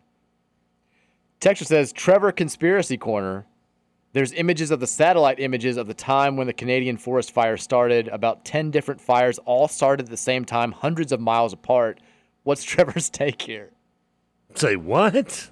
These Canadian forest fires that have clouded. Yeah, I knew about the. Yeah, I know about. I've heard about those. Apparently, about 10 different fires all started at the same time, and they're hundreds of miles apart. Ooh, eerie. What do you think happened? I think at some point, a coincidence that like 10 different people flicked out their cigarettes at the same time. Was one of them you? Have you been in Canada recently? No, I haven't been to Canada since 93. I've never been to Canada. Would like to go. Seem like nice people. So, love Justin Bieber. No, he was a nice guy. 17 separate strikes of lightning all at the same time. That's my answer. By the way, I wanted to look this up because it was driving me nuts. The George Mason guy I was thinking of. Okay. He was 34 when they played that game. He was born in 1971, and that game was in 2001. So no, he's 30. I'm sorry, 30. So that's got to be. He was 30 years old. record. Yeah, he averaged 18 points a game. His name is George Evans for the record, and he shares a record with David Robinson as being the only two players in CAA history to be a 3-time Player of the Year. What do you mean 3-time Player of the Year? He was 3-time Player of the Year in the conference. I think there have been a few of those since then. Oh, that's what Wikipedia says, though. I think, well, we all know. He's one of only 4 players in NCAA history to record 200 steals, assists, and block shots, along with Shane Battier, Lionel Simmons, and Danny Manning. There you go. Texas Iron Will is a great dog sledding movie. If dog sledding is a sport, Iron Will is a great movie. I don't remember. I watched it as a kid. I'm a big fan. I don't think it was an Olympic movie. Yeah, I don't think the dog sledding is an Olympic sport, right? I don't know, but I don't think it was an Iditarod movie either. I think it was just like dog sledding. I think it was just kind of a general thing. I mean, the two of the 3 movies we've been brought up as talk about are both winter sports as well. Yeah. I mean, how many summer sports movies are there really? We entered a Dan and Dave movie. Remember that Nike campaign? Yeah. Didn't either of them even make the Olympics? No, one of them didn't. The other one did. But I don't think he medaled. He got hurt, didn't he, I think? Maybe. I just remember it's one of my most vivid childhood sports memories because Nike hyped this thing forever. Ooh. Dan versus Dave. Dan versus. I remember. Oh yeah, it was all over the place. Yeah, of all time and all this stuff, whatever they were competing in. And I remember finding out we were traveling to like Florida for vacation. We stopped in Alabama or something. Did the thing where we spent the night at the hotel instead of making the whole trip in one night. And we went in, we turned the TV on, and the story was that one of them didn't even qualify for the Olympics. And as a kid, I'm like, well, TV doesn't just lie to me like that. These are the 2 best athletes in the world. How can one of them not even qualify for the Olympics? This is outrageous. Something clearly happened. And they tried to I remember they tried to keep the marketing campaign going. They were like, since I'll be taking a little bit of time off, I'm going to help Dan. I was like, it's over, guys. We're never going to hear from this guy again. We never heard from either of them again, right? That was pretty much it, yeah. By the way, this according to the reputable site of KatieKirk.com. Oh, okay. I don't know why it's the first link that came up. The 12 best amazing sports movies about the Olympics. Okay. I don't think this is in any particular order, but here they are. Miracle, we've mentioned. Chariots of Fire, we've talked about. I don't know where this one lands as an Olympic movie, but it's definitely maybe going to give Cool Runnings a run for my money. The Cutting Edge. Mary loves that. I guilty pleasure. Take away my man card, all you want. I was talking about DB Sweeney because he's also in the. He's in 8 Men Out, which I love. He's in the what's the Western movie you told me to watch? Lonesome Dove. He's Lonesome Dove. He's the one that's in love with the hooker, and ends up with her. I love Cutting Edge. I, Tonya, which is that really an Olympic movie? Yeah, I think I say they qualify. Okay, it's a good movie though. It is a good movie. I've never seen this one, Blades of Glory. It was not one I was just not going to bother watching. Yeah, it was fine. Munich, which I've never actually seen either. Foxcatcher, which was okay. I don't even know what that is. It's about Steve Carroll, the wrestling coach who was the DuPont. He ended up I'm familiar with the story. Yeah. Cool Runnings, Race in 2016. Apparently, it's about Jesse Owens. Apparently, wasn't very good. It's not that old, and I haven't heard it.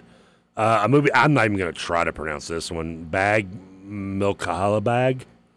We'll just move on. Nailed it. The Weight of Gold. And Without Limits. I don't know any of those. The last 2, I'm not familiar with either. I guess, again, but even if we accept I, Tonya and Cutting Edge, we're only sticking with Olympic sports in the wintertime. A lot of Winter Olympics. Where is the summer Olympic love for sports movies? It's kind of like how baseball is, according to a lot of people, like the third, like in terms of popularity, the third sport of the 3 major Americans, but it produces the best movies. Oh, it's the Winter Olympics is not nearly as popular as the Summer Olympics. No, not close. Apparently, it produces the best stories. I mean, the closest one we got on here, I guess, is the one about, the race with Jesse Owens. That's a summer sport. But what would be a good summer sport? Can you make a Dream Team movie? But watch them blow out people left and right. It's not like a feel good story. It's not a feel good movie. maybe about the 72 Olympics, and we'll do it in like a Tarantino universe way, where we actually get the win, and Wikipedia lets me back on. I feel like the movie, the sport that's the most conducive to this type of movie is probably women's gymnastics, because it generates so much attention and people fall in love with the team every year.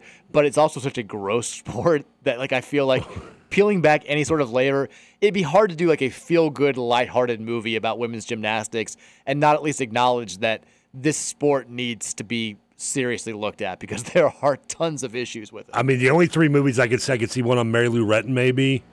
One on the girl who'd hurt her ankle and got carried off. Carrie Strug. Okay, yeah. The 92 would be that'd be an obvious and one. I guess just maybe the most recent where Biles quit because of she had the gimme the twirls or whatever. Well, you could do Nadia Comaneci, she's the first gymnast to get a perfect 10. Oh, was she? Okay. Look at you with your gymnast knowledge. You could do something about that. I think she was in the 70s. I thought just dropping Mary Lou Retton. Mary Lou Retton got a 10. I guess she was second then. Because didn't she get a perfect score at one time? Or All I know is Nadia Comaneci in, I think, 76 was the first gymnast to.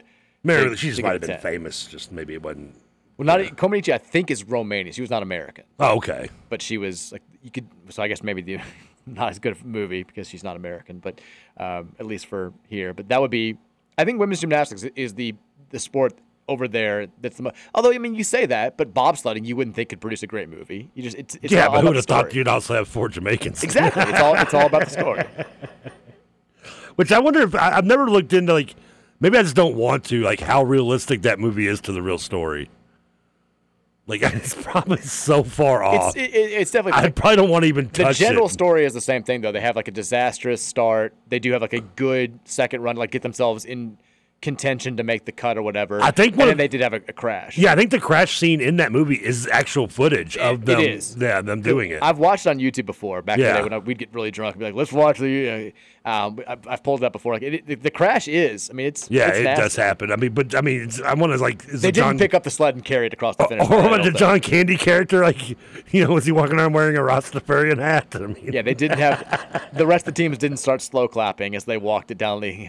Great job, America. Did they really just find a push cart guy to actually be on the team, or because I feel like there probably were 4 like actual like real athletes and not like one athlete, one bald dude just wanting to get out and one push cart. No, they were all sprinters. Remember? Yeah. Well, no, not technically. Dougie Doug wasn't a sprinter. He's the only one though, but he's the push cart guy. Yeah. The other 3 are all in the race at the beginning. They're all. Yeah, sprinters. but the little one's just doing like as a rich kid just killing time supposedly. Well, but he was the sprinter. He caused the. He's a trip. Yeah, I know. Because they were the 3 fastest, and he was the one who caused them all to not qualify.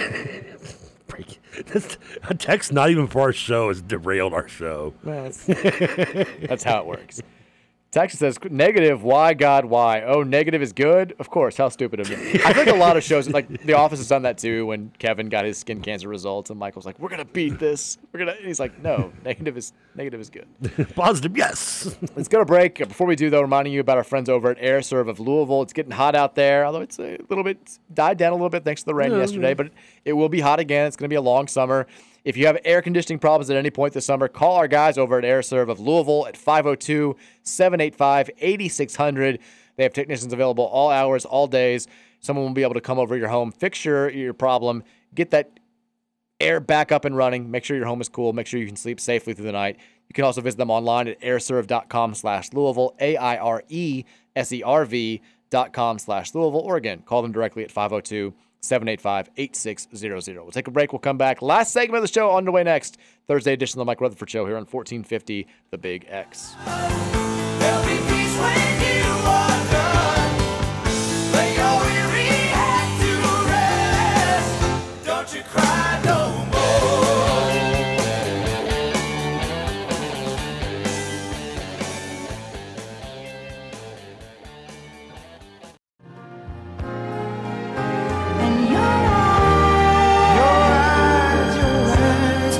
tell me how much you care.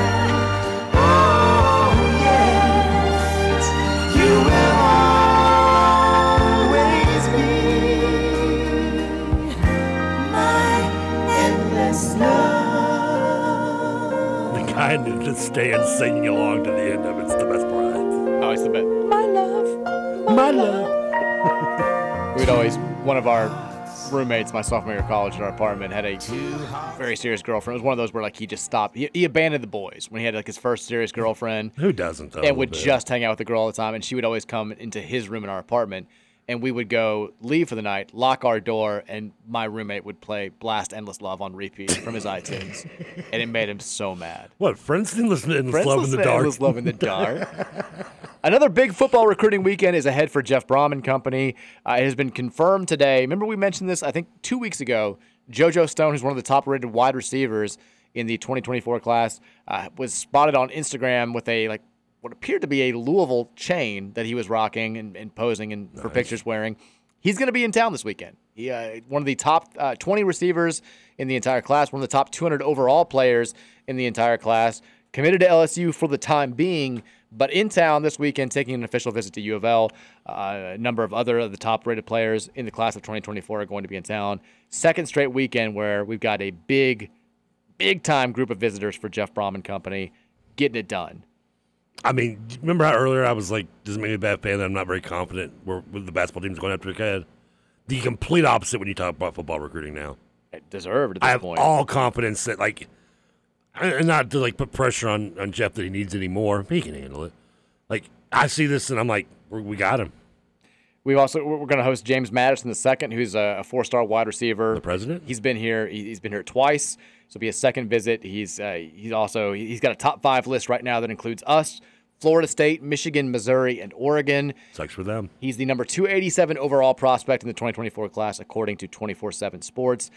Xavier Porter from Tampa Catholic High School, defensive lineman, 6'2", 265, holds about 30 scholarship offers. He's another big-time player in this class. He's rated as the number 60 defensive lineman in the country, according to 24/7 Sports. He'll be in town this weekend. Louisville seems to be in a solid position with him. Ransom McDermott, one of the 8 commits for the 2024 class. He's taking a visit this weekend. He'll be back in town. That's good to have. Trent Carter's going to be in town.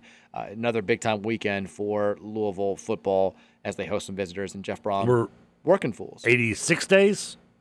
Yeah, I think 85 is today. Is it 85? I believe today's 85 days to kick off. We're one of the two. I hope you're right because it's closer. 85, you're right. 85. That's beautiful. It does. I just can't. I mean, I feel like I'm in middle school and counting down like the last days of school to summer. Like that's how excited I am for football season right now. That's how it's gonna be. I mean, imagine when we get to like 20. Ooh, the goosebumps start flying. It's just gonna be like, come on. And when you get there, I feel like those are the hardest weeks when you're like, it's like the last hour of a 11-hour drive or 12-hour drive. You expect it to fly by, and you're like, oh my God, just get us there at this point. We're so close, yet still so far. Like while I am still like I hate Ed O'Bannon with every fiber of my being for taking my college football game away from me 10 years ago or whatever how long it's been. The fact that it's coming back now next year while Louisville is like all that bad stuff Louisville's behind us, like it's the Brom era coming into the new college football game, even better. Like the stars are aligning for Trevor. That's the way it feels, man. I mean, if I get like a hot neighbor with no standards moving in next door, it'd be like the perfect world. Would that be the next step for you?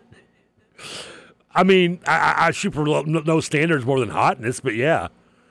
Which would you rather have play out? That scenario, like the girl next door moves in, the love of your life, 0 standards. She loves overweight guys who smoke too much pot and walk around in their underwear. First of all, who doesn't? I mean, I do. Thank you. And you guys get married. Would you rather have that happen or Jeff Brom goes to the playoff in year 1? Oh, Jeff Brom. Is that really? Should I have thought about that for a minute? It's like pushing her to the side. I mean, she can wait. I've waited this long for her. She can wait one more year. She has no standards, right? That's true. I mean, I can just tell her to wait. She's going to wait. I'll wait for you. Whatever, sweetie. I'm going to Pasadena. I'll wait for you. I know.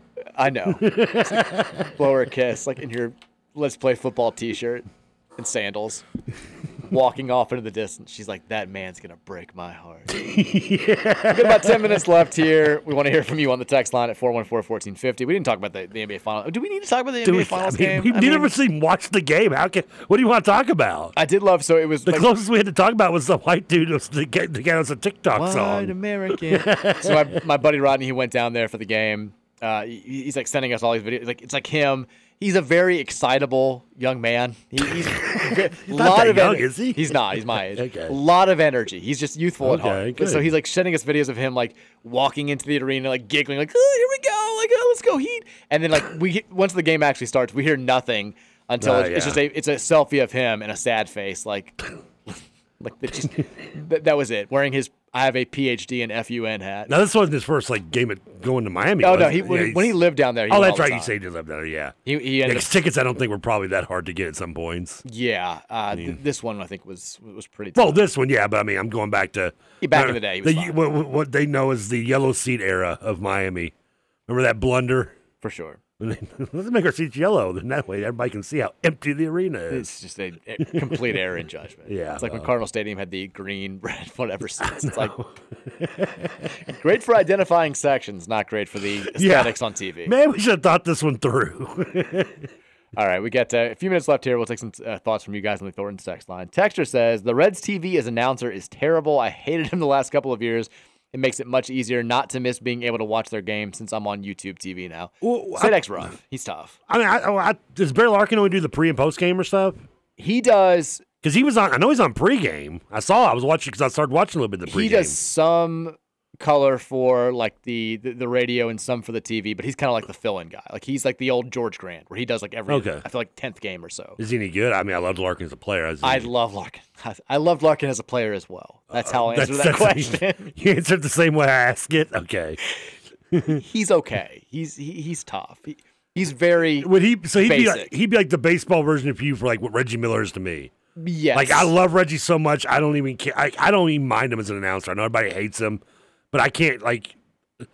It's like I'm looking at him as like like you look at that girl, everyone else sees what's annoying to her, but you don't see it because you love her so much. Yeah, that's how I look at Reggie. Texas Homage makes the best red shirts. They make some good ones. I think they made the. That wasn't who outside I was on the earlier, but yeah, that's cool. They make the Votto Still Banks t-shirt that I've got. Well, that was on the site I was at, so maybe they've got a couple good ones for sure. Texture says, I'm just going through the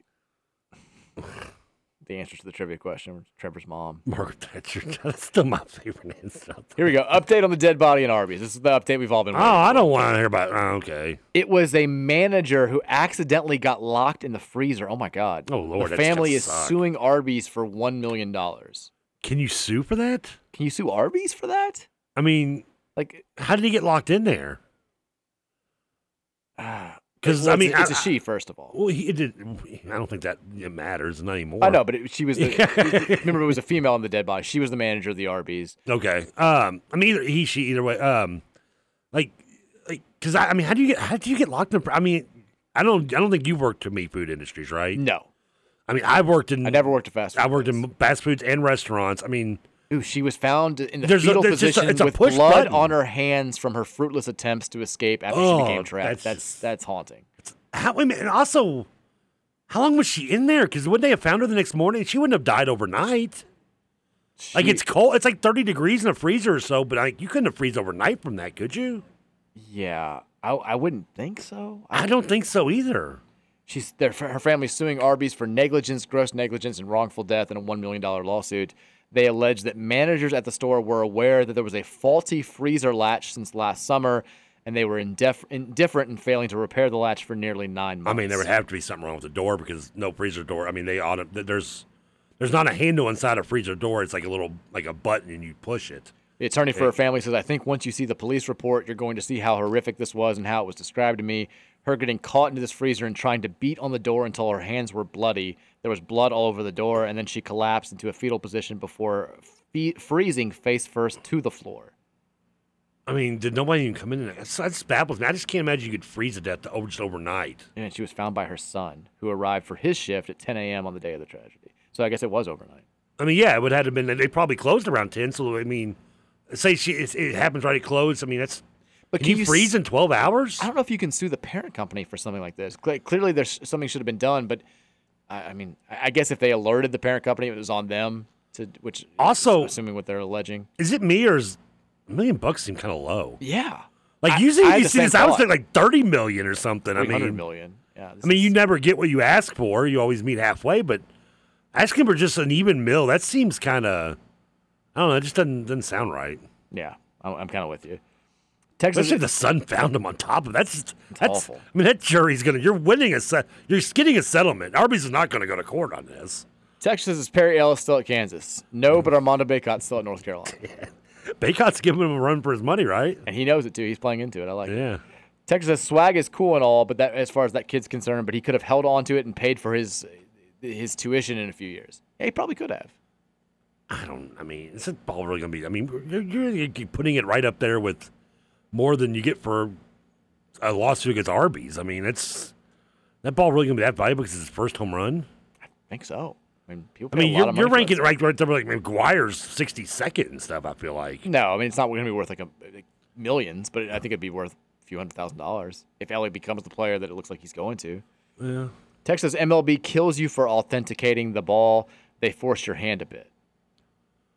Well, don't they have markers on the balls, don't they? I think so. I don't know. Don't they put like some kind of like hologram or something on it? They've been doing that since the 90s. I don't know how that works. They caught on to that I think it was during the home run of 98 when they started doing that. Texas says, for some reason, every time I listen to you all, I think about Pinky in the Brain. I think we've had that. I think that's in the comparison that's been made before. I love that. I love Pinky in the Brain. Oh, I got a buddy who called me up and he goes, we do the same thing to each other all the time. He'd be like, what are you up to? Do the same thing I do every day. Try to take over the world. Try to take over the world. My dad has on his home desk at their house, he has like a Pinky in the Brain little decorative item. It was great. Pinky in the Brain. Texas, also, if you're still playing college basketball at 27, is that just the equivalent of you living in your mom's basement at 27? You really probably should get out on your own and grow up, but that free ride and home cooking is pretty good. No, I don't think it's that bad.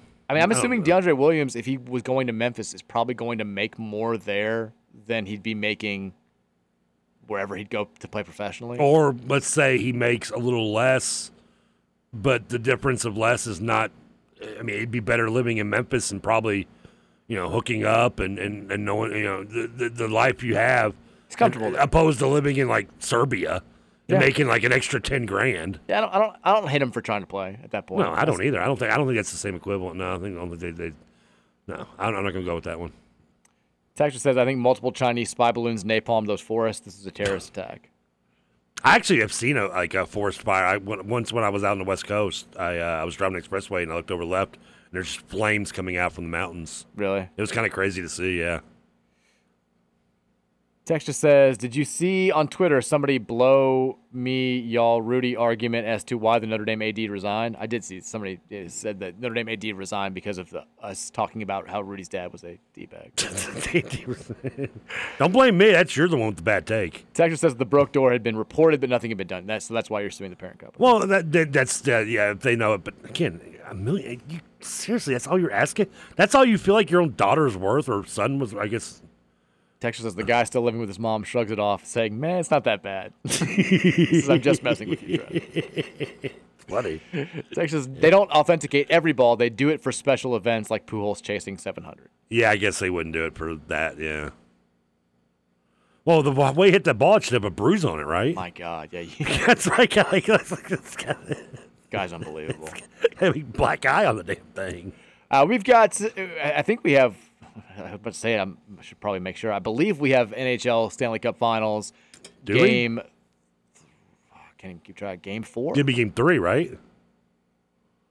I thought it was 2-0. The first game was, I know, last Saturday. Yeah. So this would be game 3. Yeah, the game Wednesday, yeah. It is. It's tonight, 8 o'clock on TNT. Game 3, Vegas leading the series 2-0. They're in Florida tonight. Sunrise, Florida, of course, not Miami. We all know this. Sunrise. Big difference. The Panthers are a slight favorite. 8 o'clock is the puck drop again on TNT. TK, who do you got here? Do the Golden Knights move one step closer to a sweep, or does Florida try to make this a series? Sunrise sounds like a made-up town, by the way. It's all those towns. It's just like 2 blocks from Cougar Town. Something to have to do with taxes. I can't explain it, but I know it has something to do with taxes. I'm sure it does. Part of me wants to say Vegas goes 3-up, but I'm going to say Florida pulls one out and it gets a win tonight. I've been big on Vegas in the series. I'm with you, though. I think Florida wins. I think this is their only win. I think so, too, they win this game. Vegas takes the next 2, and they win the series 4-1.